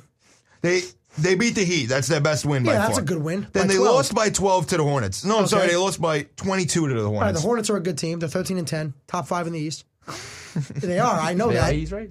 So, I mean, I wouldn't say they're a good team. Yes, so what do you mean they're not a good team? They're on par with the Knicks, if not better. They're a decent team. Keep going. They're a decent team. Can you keep going? They beat Philly by 1 in OT. Okay, that's a good win. They beat the Pacers by 2, and then Great. they lost to the Wizards. Oh, they lost tonight to the Wizards? Yeah, they lost by 8. Okay, they were up at halftime. But okay, regardless. Sorry, so you lose tonight. Your point is destroyed, too. Oh, yeah, okay, because of one loss. Bottom line is they're 11-11. They're right in the thick of things in the Western Conference. So you still think they could? You still Yes, think they'll 100%. finish? You think they will finish above the Mavericks and the Clippers? I think there's still a great chance that could happen. Yes, I'm still confident in that pick. I'm not. I think you're unbelievable. His face when he said that makes me think he's not as confident. Why don't as we- he's leading on. I made that face. I made that face. I have the two of you bozos smiling and laughing at me. That's why. That's a great point. Yeah, I don't think it's that crazy of a take. I think you're underestimating the value of these two number one picks, the role players that they have, and the impact of D'Angelo Russell. The big three. It is a big three. I don't know why you guys think it's not a big three. It is. It is 100% a big three. What big three do you know might not have any out of the 3 in the All-Star game this year? What are you talking about? Talent's going to be There's an All-Star. there's a chance all 3 of them don't make the All-Star team. I There's a promise you chance. D'Lo won't. Okay, obviously he won't. I'm saying Edwards most likely won't, and Yeah. Cat's a 50-50 right down the line. Depending how they evaluate the other big men. Yeah, I didn't we know- know Jokic and Davis will be in over. I didn't know All-Star games that are popularity contests are like now becoming a. They're not. I mean, judge. I didn't know that was becoming a judgment. once now. again, every big 3 that we've Wow. talked about, every big 3 that we've talked about, 2, big 2, 4, whatever you want to talk about, we're talking about Hall of Fame players. Yeah, they might be These guys might not even be All-Stars. So here's the argument. They might be a big 3, but they're not cool. They're not a big 3, though. Not cool. They're not popular. Yes, okay, but that's Nobody likes them. That's because nobody knows about them. I'm They're trying to a bring big 3, awareness but and they're show not. that they're actually good. They're not a big 3. Okay, fine. No one Whatever. wants to hear about your done- awareness. Hey, I'm done with this topic because you Nobody's guys don't aware understand what I'm talking of about. what you're talking We're about. going to the Lakers, who, by the way, the Timberwolves are better than right now. Actually, no, they're not. You should Lakers become are a getting better. T-Wolves fan. Sorry, couldn't you zip it? Lakers. Moving on from the T-Wolves, Lakers have the 27th ranked defense in the NBA. That's terrible. They're so bad on defense. They're 12-11. So bad. LeBron recently just tested positive for COVID. They're coming off. Coming off like their first blowout win all year against the Kings last night. Can I ask a question before you keep going? Yeah. What do you think once LeBron leaves the Lakers? Like, what's the Lakers' outlook?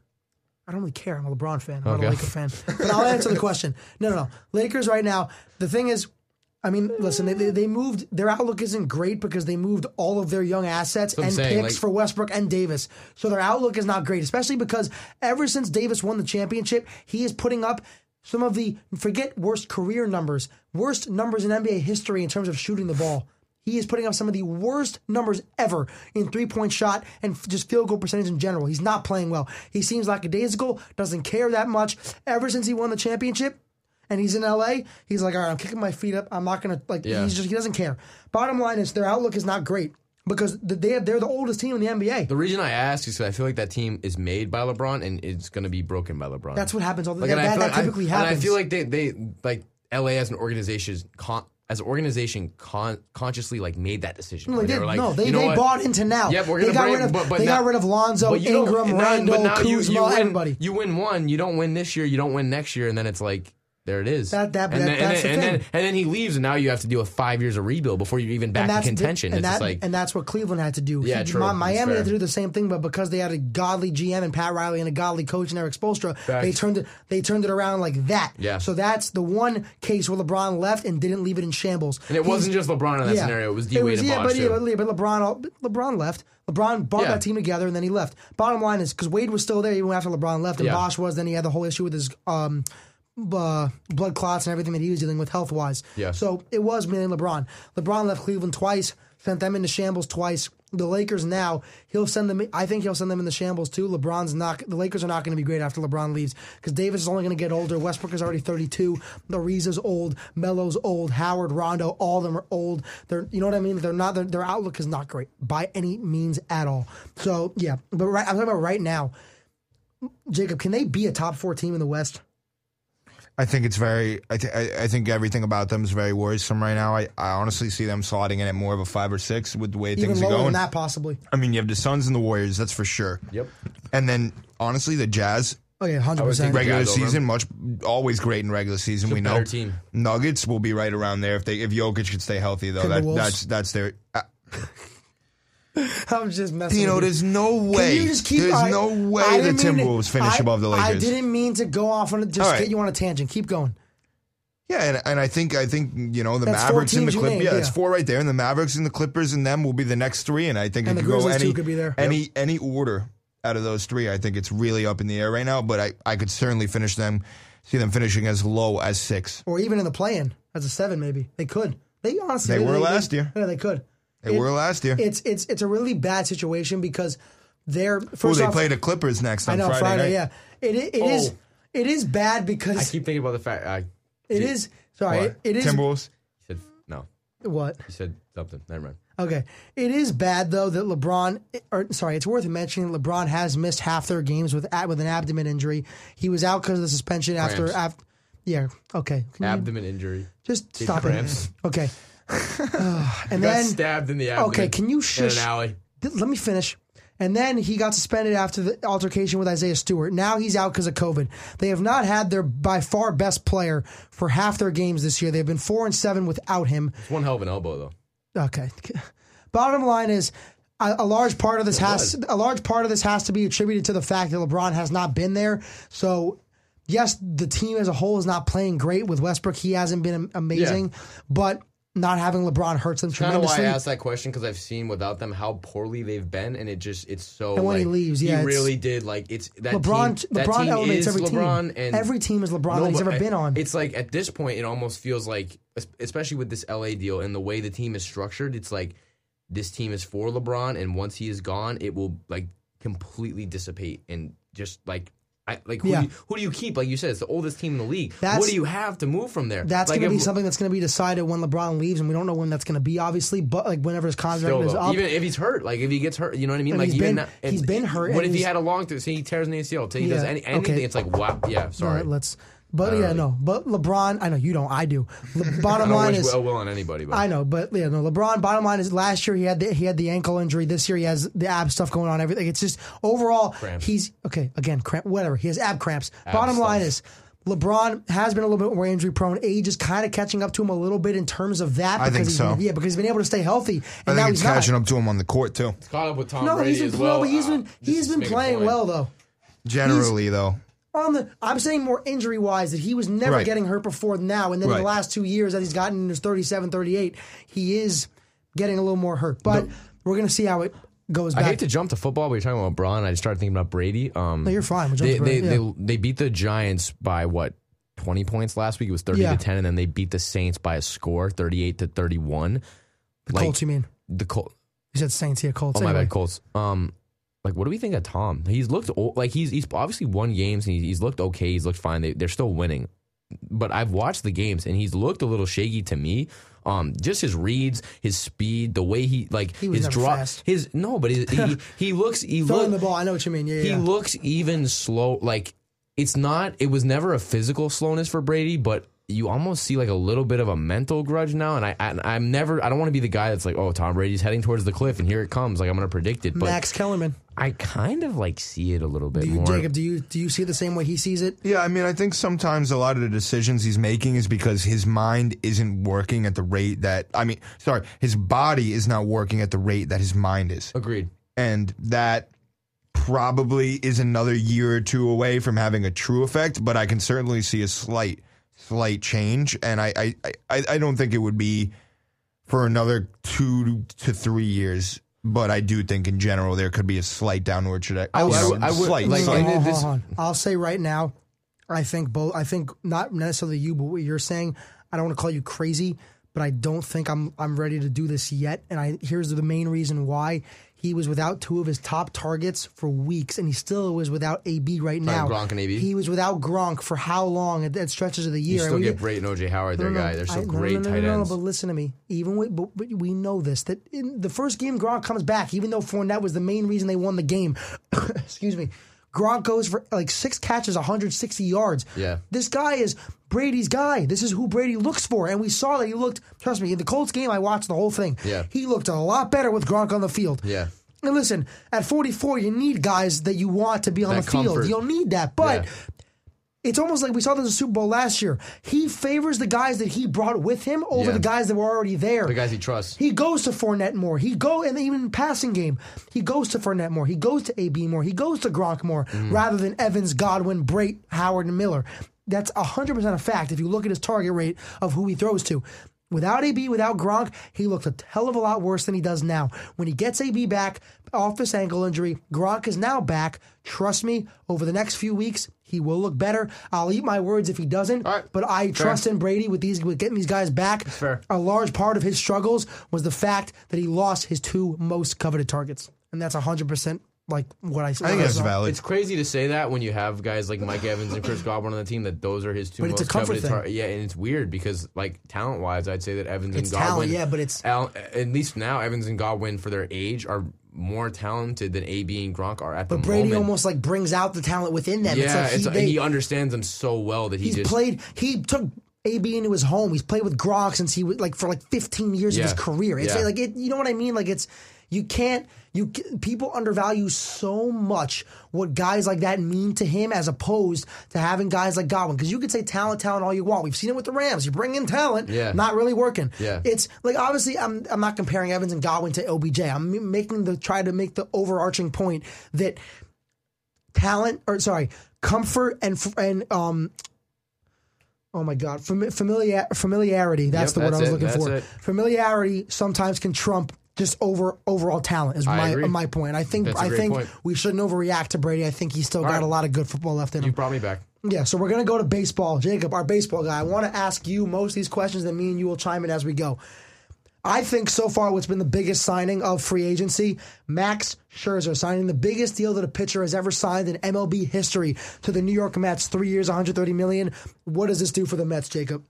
I think that Steve Cohen, the owner of the Mets, felt as though the fan base needed something to get excited about, and that's surely what this is. I think Scherzer, I don't think anyone's worth that amount of money, but if someone was, it'd probably be him. But in general, I think some people, and I'll say some because not all, are a little too high on the Mets. I think this makes them better. I think this makes them a likely wild card team. Yeah. But I cannot see them winning more games than the Atlanta Braves this year, which a lot of people are expecting them to win the division now.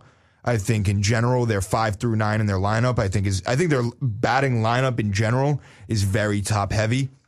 Guys like Davis, Conforto, and others are huge question marks. They have their guys Alonso, Lindor, and a few others. Now Starling Marte. That was perhaps as big, if not slightly bigger for them to get the contact hitting and center fielding of Starling Marte. He's an unbelievable player. And they're not paying him too much money either, which gave them the opportunity to get Scherzer. Don't get me wrong.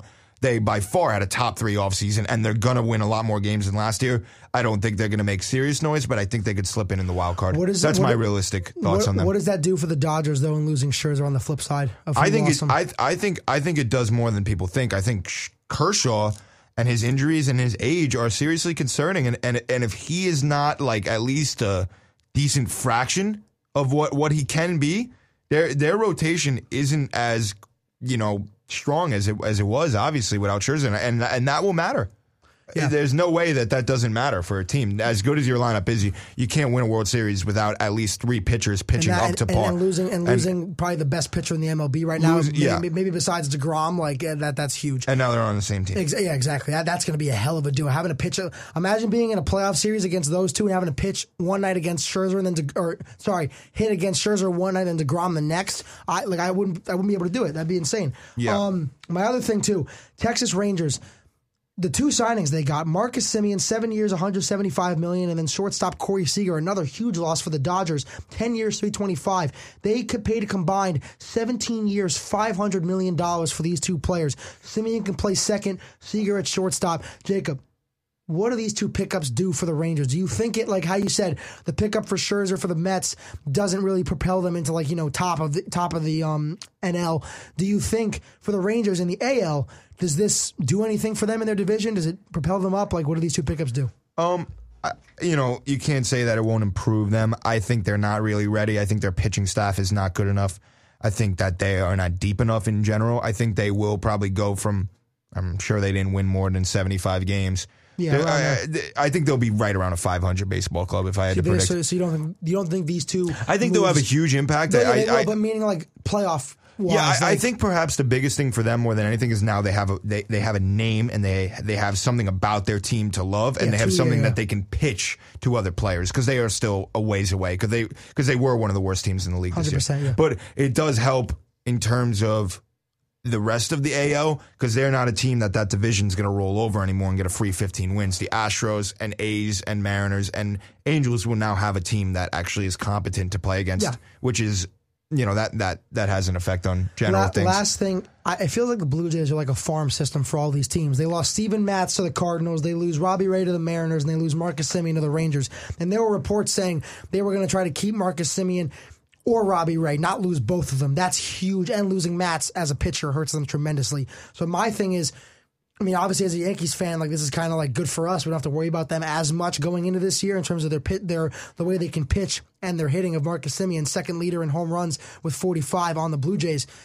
What does this do for them though? And I feel like this hurts them tremendously. Losing the Cy Young winner. Yeah, losing the Cy Young winner, everything. Where do they go from here though? How do they kind of try to replace what they've lost? I think Jose Barrios is going to be good for them this year, and Kevin Gausman was a really, really nice pickup. He's not Robbie Ray, but he's a really good arm. Yeah. The Blue Jays are going to look towards consistency, and that's how they can improve, because they did get really hot at times. They're hitting like Vlad and Marcus Semien, like you said, they were the only two that hit all year. They're going to need those 4 through 6 guys in their lineup to hit all year. If they do that, they will at least make a wild card game, because I do think they're a really good roster. And you still think they'll compete with our Yankees and Peyton's Red Sox in the AL? I think Gausman fills the need. I don't think he's as good as Ray. I think you can't really, and Ian always made this point about Ray. He was a Cy Young, but he was never this good. So you can't be sure that he's going to stay, at the top of the league. And honestly, on the Mariners now, I think there's a fair chance that he will have a drop off in his play. I'm not going to say it was a fluke, but I don't think he's that good. He's not. I really don't. He's not going to keep the consistency of winning, of how he performed. So in that season. In general, I think they'll be right around the playoffs, just like they were this year. They were within a game, so I think it'll be really close. Last thing before we all give each other the question that we came in with. I know you're upset with the Yankees' lack of moves being made in the offseason. Just anything you want to say about that? Not really signing anybody right now. I wonder if the Yankees hate their own fans. It's a horrible, horrible, horrible, horrible, horrible time. Oh, there's a lot of horribles to be a Yankees fan. And the reason I said the word Mets is because all the Mets fans love to complain. I'm sorry. I would rather build up than go to the playoffs and get my heart broken every year. That's just me. I'm not sure if that's really true. I might be biased to making the playoffs every year, but regardless, it's been heartbreaking. And to see no activeness to this offseason is absolutely disgusting. Hal Steinbrenner is a disgusting human being. He's horrible. He's horrible at his job, and he's a horrible man. I absolutely hate him. The fact that you don't even have a B option. Everyone's all excited because they're talking about signing the utility kid from the Rangers. I never even heard of him. I don't even know who that was. Great, he plays shortstop in third. He can't freaking hit. He's going to be horrible in the Bronx. He barely gets in on the Rangers.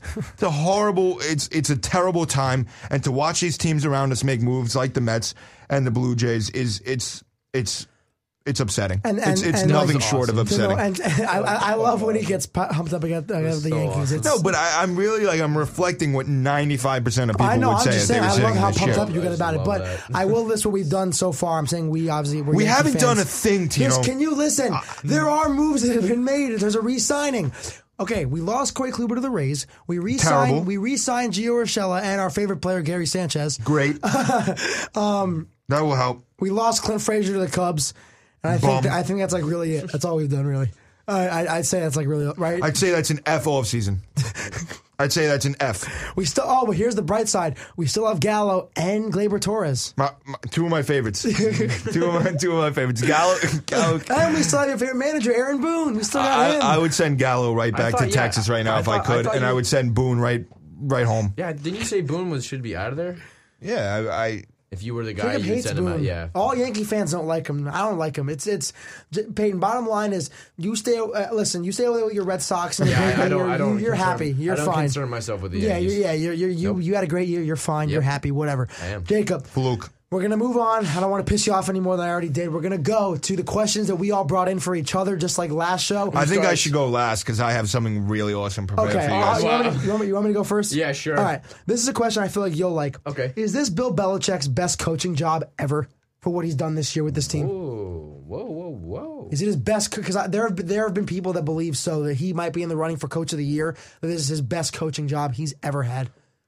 I mean, if you think back in history, probably yes. Because I was gonna say the 2001 season with Brady, but the only difference was the defense that was there was already pre-existing with Bledsoe. So Brady kind of just stepped in, and that was that. This defense, he built this. This defense, he built himself. Yeah, he built this defense, and they also came back from the COVID thing. Mainly Barmore in the draft, Judon in the offseason. In the offseason, Mills, who was an absolute bum. In Philly, bum, like bum, and now he's good, like the worst secondary in the league, worst cornerback, bum. And he got rid of Gilmore, and they're still like this. He got exactly, and he brought back. Then it's awesome when guys leave and they come back. Like he put together his defense. So like I hate to be like, I think I'm just gonna agree, but it's hard. I'm finding it hard to think of a different year where I was more impressed by what Bill Belichick has done. Yeah, maybe I'm trying to think of a year that their team was worse, that they still pulled it off.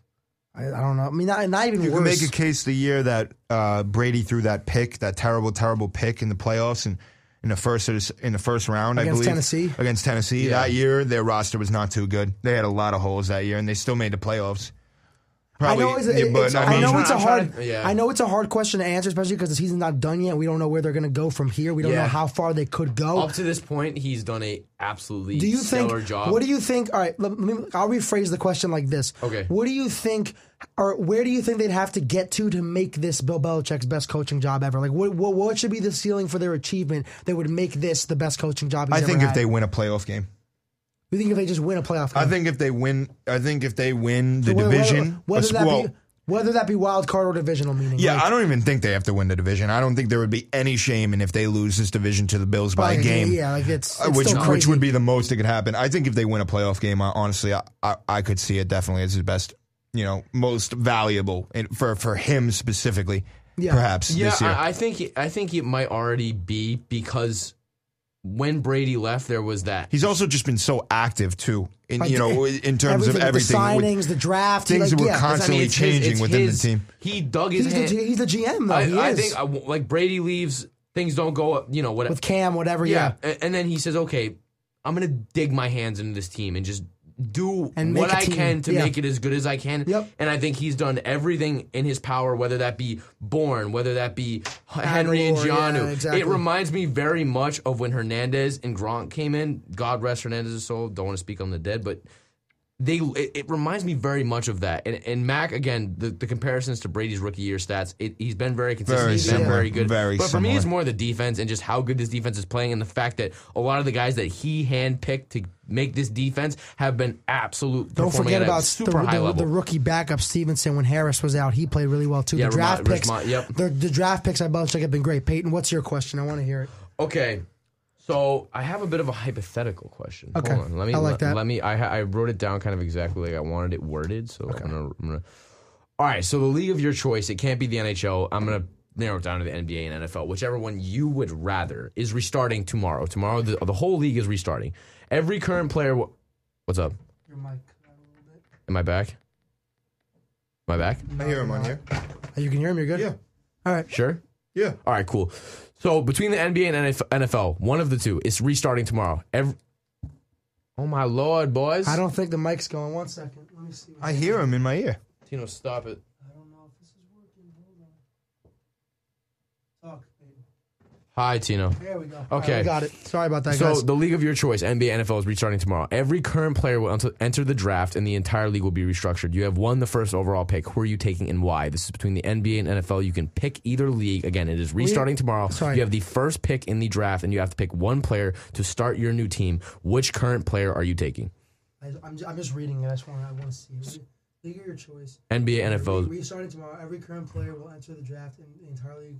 Is this their prime? Like they're like, or this is right now. Right now, the league is either the NBA or the NFL is restarting tomorrow, and you have the first pick in the draft, and you have to take one guy. This is a great question. First off, distinguish whether it's NBA or NFL. Okay, I'm gonna go.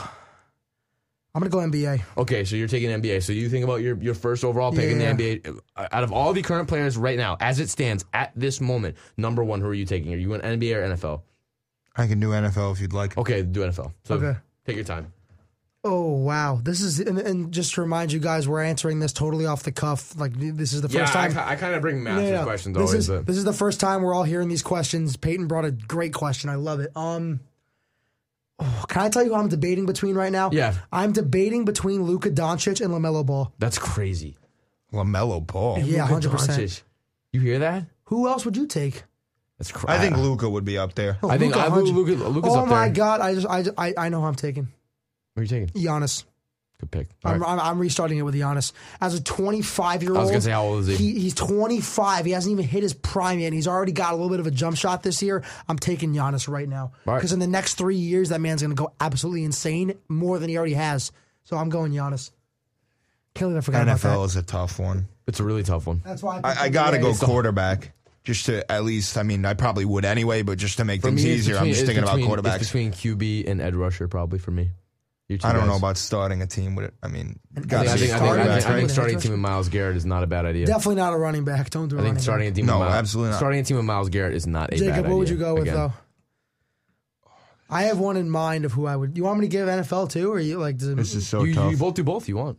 You want to do NBA? You can do NBA. It's fine. I think I want to do both because I have an idea.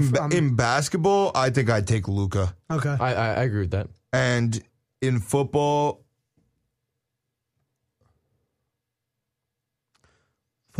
I would go.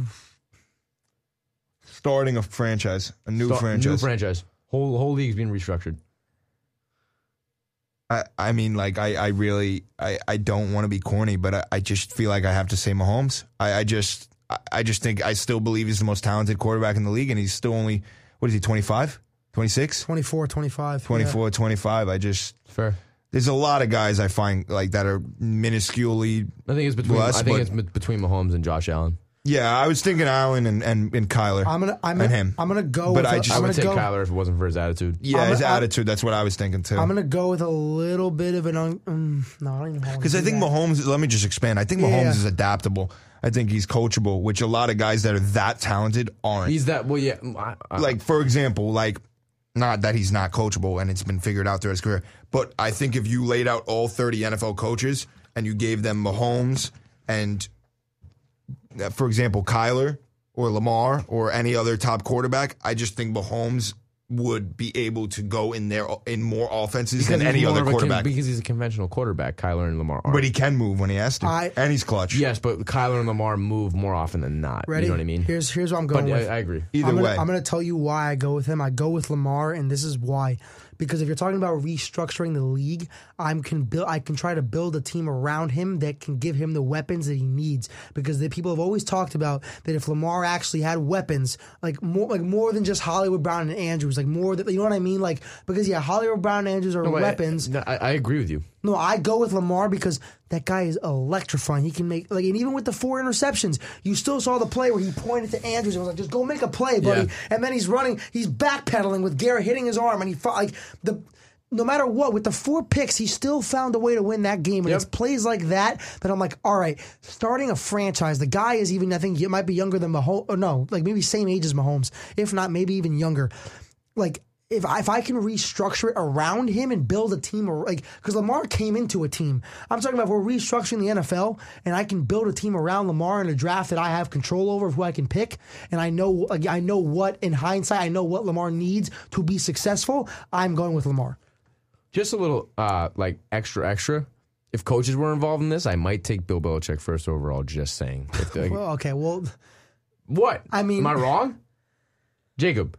What? If coaches were involved in this, do you think it'd be crazy to take Bill Belichick first overall? No, I guess not. Exactly. Before any player, right? I mean, theoretically, no. Yeah, but you lose out on all these players. I mean, like, no, but okay, you could still get John Harbaugh later. You have the first pick, right? Then you have the 33rd. That means the 33rd best player in the league is still going to be there. Yeah, but later I could. That means no.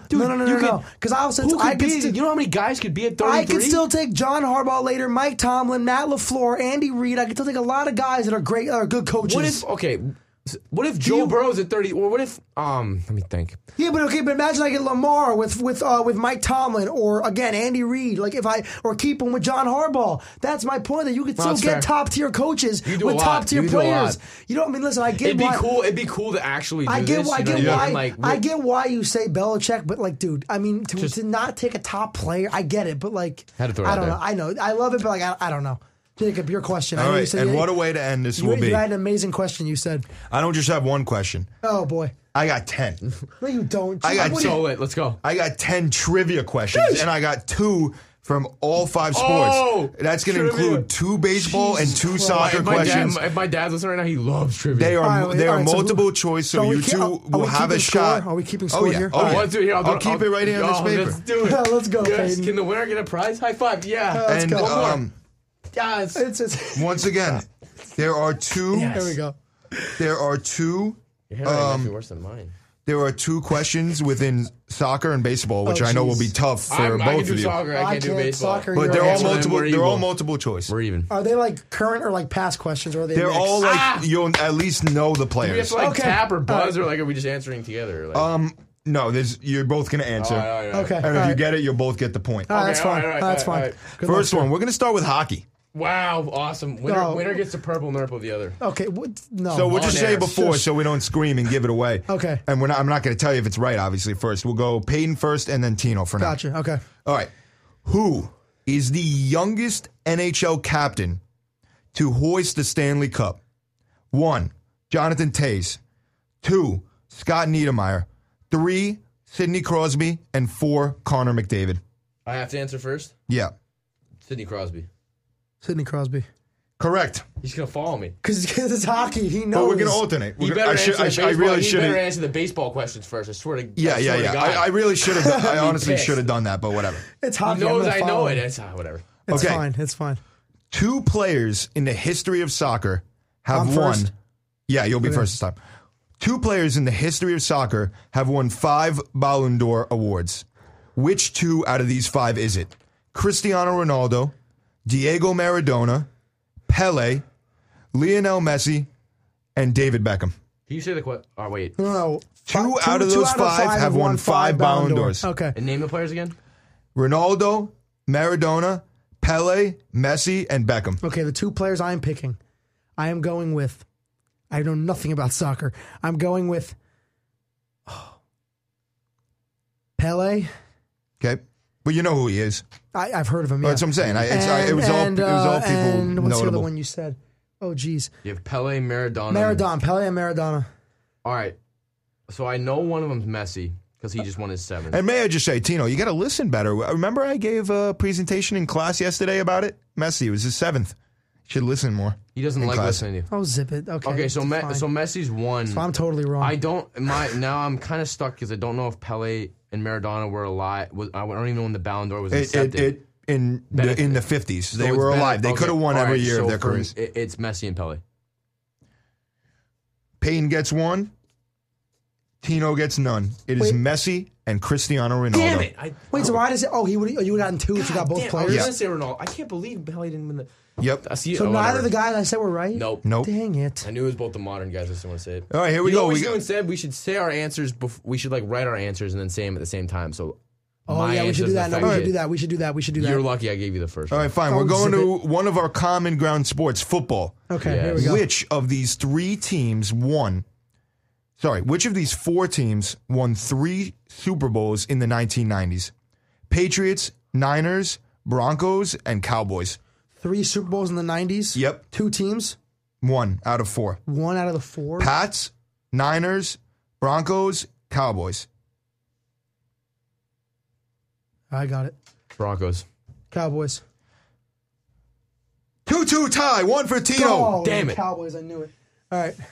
On to This is a better baseball. way to do it like the same time. I know. On to baseball. Oh, geez. All right. I'm going to lose this one. Very good one here. I might get Who it. was the first major league pitcher to pitch a recorded ball over 100 miles per hour? A ball over 100 miles an hour? Like the pitch was over 100. A ball. Yeah, okay. Roger Clemens, Tom Seaver, Nolan Ryan, and Dwight Gooden. I'll repeat. Same again. Roger Clemens, Tom Seaver, Nolan Ryan, and Dwight Gooden. I got my answer. Saying Tom Seaver. Okay. I'm saying Nolan Ryan. Another one for Tino. Let's go, baby. And finally, basketball. I know those. Wait, this is the last question? No, 2 of each. Okay. So this is the okay. halfway point. Okay, basketball. Oh, this is my stuff. Here we go. I have to know this. Can't lose this. Who was the first player in NBA history to be elected league MVP by a unanimous vote? Stephen Curry, LeBron James, Magic Johnson, or Michael Jordan? Got my answer. Curry, Bron, Magic, MJ. I'm almost 100% sure it's Steph. I already got my answer, so. I'm going to go Steph. Steph. Yes. Both are correct. Yeah, it was Steph. Thank you. LeBron. Keep me in it. LeBron got Am I it. down one? LeBron. 4-3. We're halfway through, and Tino is up Jacob, 4-3. Jacob, you know this. LeBron got it taken away from him in I 2013. can't wait for this hockey question. He got it taken away from him in 2013 by Carmelo Anthony because he got 1 vote. It was ridiculous. Yep. Who gave Melo the vote? I don't know. It was one of the people who voted. That's terrible. But somehow Melo got a vote over whatever. That's abysmal. I'm bitter, but whatever. That's crazy. Keep it going. All right. This is going to be a very, very... Is this hockey? Oh, yeah, it is. Jesus Christ. How am I And going to get Payne's this? probably not going to be too happy because, to be honest, you have a very nice chance at this one. Okay. The Stanley Cup has been used as a blank. Toilet, cereal bowl, baptismal font, or all of them?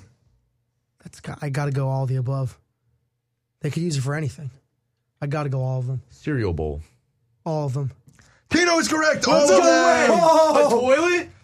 And there's an explanation. They're hockey players. Of course they use the toilet. You can't piss in the cup. Each you player. can. Here's No, the you explanation. can't. Here we go. Each player from the Stanley Cup winning team gets a day with the trophy. And they do And it whatever has they been want. used for a variety of purposes over the years. That's sick. Chicago Blackhawks center Andrew Desjardins used it as a Desharnais. giant Fucking cereal bowl. Desharnais.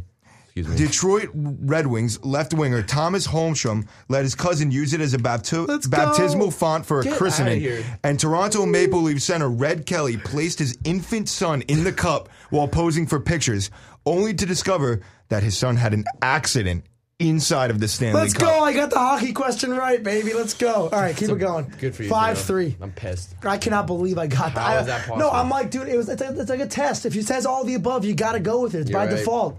I always go with I was all like the above. cereal bowl for sure. They'd eat freaking. Of course somebody would piss in it, but it was the baby. I thought it was a player that did it. I didn't even like. So you're right though. Nobody used it as a toilet bowl. The baby. Nobody would. I was like, that's not. You don't piss in the cup. You know hockey. It's so like, you oh, know, like, I got the super. Oh my god. the Super Bowl. Brady did throw Yeah, it the across the lamb. river. Yeah, I'm gonna. Yeah, I mean, he didn't poop on it though. I just don't understand that. All right, Whatever. Jacob. Next Move question. on. 5-3. Let's go. All right. I'm 2 down, dude. I need a big one here. All right. This is Give me a soccer one. yeah. Here's soccer again. Oh, you want soccer now? Yeah, give me a good one. All right. Hold on. Let me go back to you.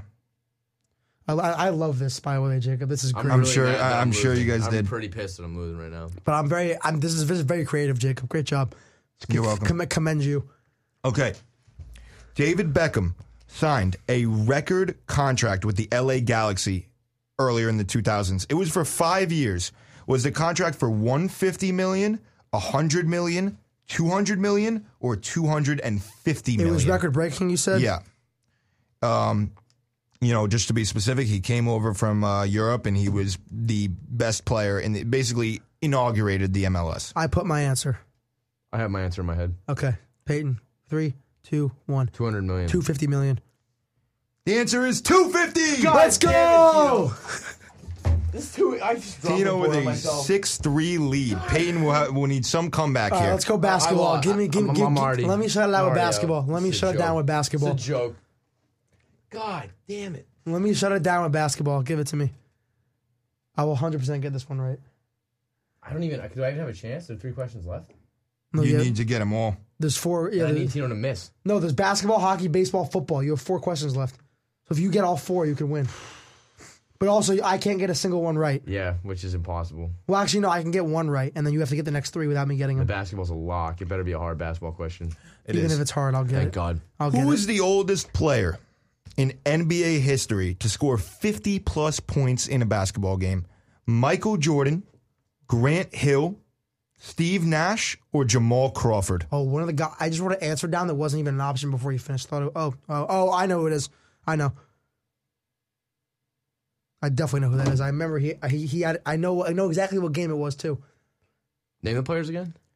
MJ, Jamal Crawford, Grant Hill, and Steve Nash. I have the answer. Jamal Crawford.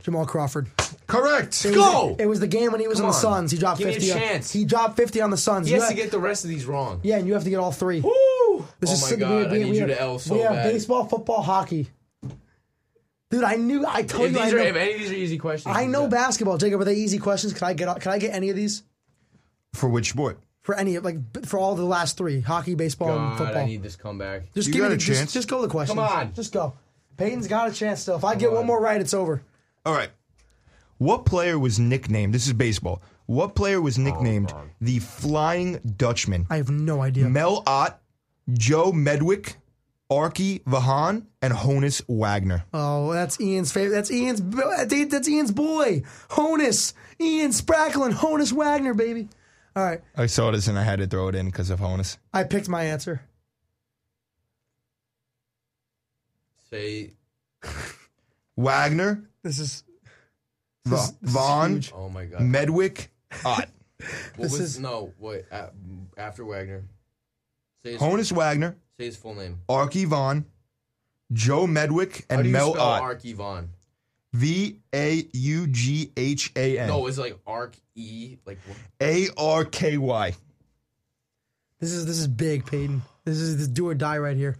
I feel like Because I have my answer. So Archie Vaughan is like a Dutch name in my head, but I know Honus Wagner's nickname was the Flying Dutchman. Well, that's the question. It is. I'm gonna go Honus Wagner. I went Honus Wagner too.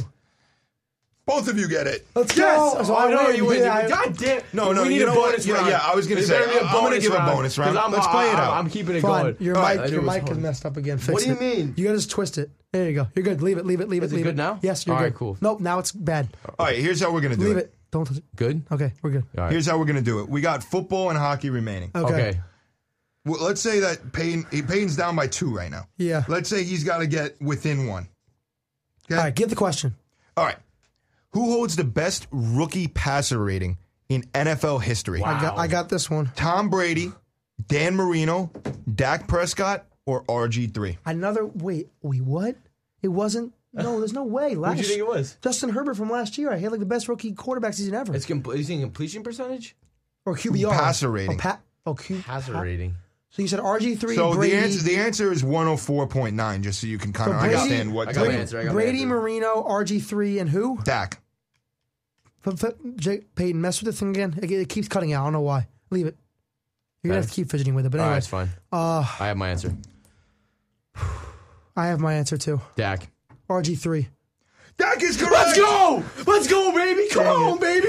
Let's it. go! I Let's go! thought it was RG3. Let's go! That's what I'm talking about. I'm going to get this dub. All right, hold Come on. on, baby. What is this, hockey now, of course? Let's go! And it's his question. Let's go! It's his Come sport. on. Damn it. Give me a chance. No, but we have to have a bonus round. You're down by 1. You can I tie know, it here. Yeah. I know, Tino. I know. All right. I know. I can seal it here if I get this. Imagine I beat you in your own sport. That'd be sad. Tap. Bugging out. Here we go. I already got. Jacob, how hard is this question? I already got the poop in the It's cup. pretty so- hard. All right. I already got the poop in the cup. So I Whatever. mean- All right. I got to poop in general. Straight up. Okay. Well, What was TMI. the nickname of the 1970s Philadelphia Flyers? You're screwed. The Flying Aces. did you know this? Yeah. The Orange Crush, the Broad Street Bullies, and the Dirty Birds. Name them again. Flying Aces, You don't know. Orange Crush, Broad Street Bullies, and Dirty Birds. All right, Tino, get your answer. Yep. All right, you can say it first. No, you go first. Broad Street Bullies. Broad Street Bullies. Did you actually say it right? I swear to God, I typed it. Yeah. All I right, swear you to did. God. All right. We got a tie! No, I A tie win. on this question. Well, I win.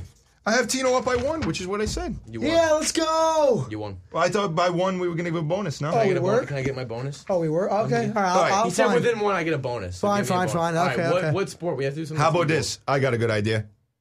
You got to pick his bonus sport. Basketball.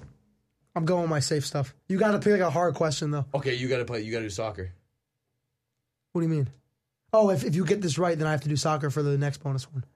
This bonus So if I question get is... this right, can I pick his?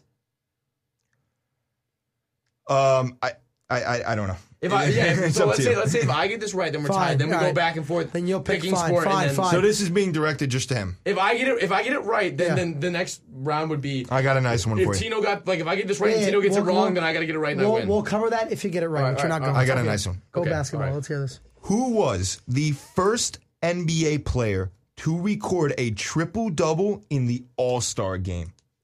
Dwayne Wade, Michael Jordan, John Stockton, or LeBron James? Oh, I don't even think I know this. That's a good question. Oh.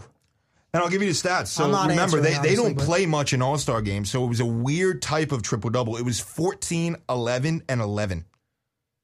It was what? And the player played 26 minutes. It was in that MJ, game. LeBron, Stockton, and who? Wade. 14, 11, and 11. That's a tough question.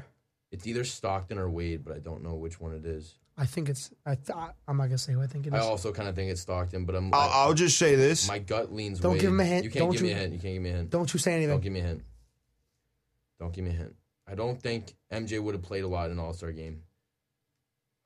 14, 11, and 11 is definitely feasible. Braun, I don't see it. I don't think he'd be the first. No, it definitely happened. It's either Stockton or MJ because they're the oldest. And it's the first ever. John Stockton. Is it MJ? Yeah. I knew it was MJ. I was going to say that. 1997. That's tough. I knew. Dude, it's MJ. It has to be MJ. I know. That was I was going to say all MJ. right, let me say it was a great way to finish the show, Jacob. I loved that trivia game. You're welcome. That was awesome. Thank you guys for listening. We didn't get any calls today. I am kind of sad. I'm going to crown myself to see it like Peyton does. Wah, but anyway, all right. Great show, guys. See you guys It was next a great week. week to be back. Awesome. Thank See you guys you. next time.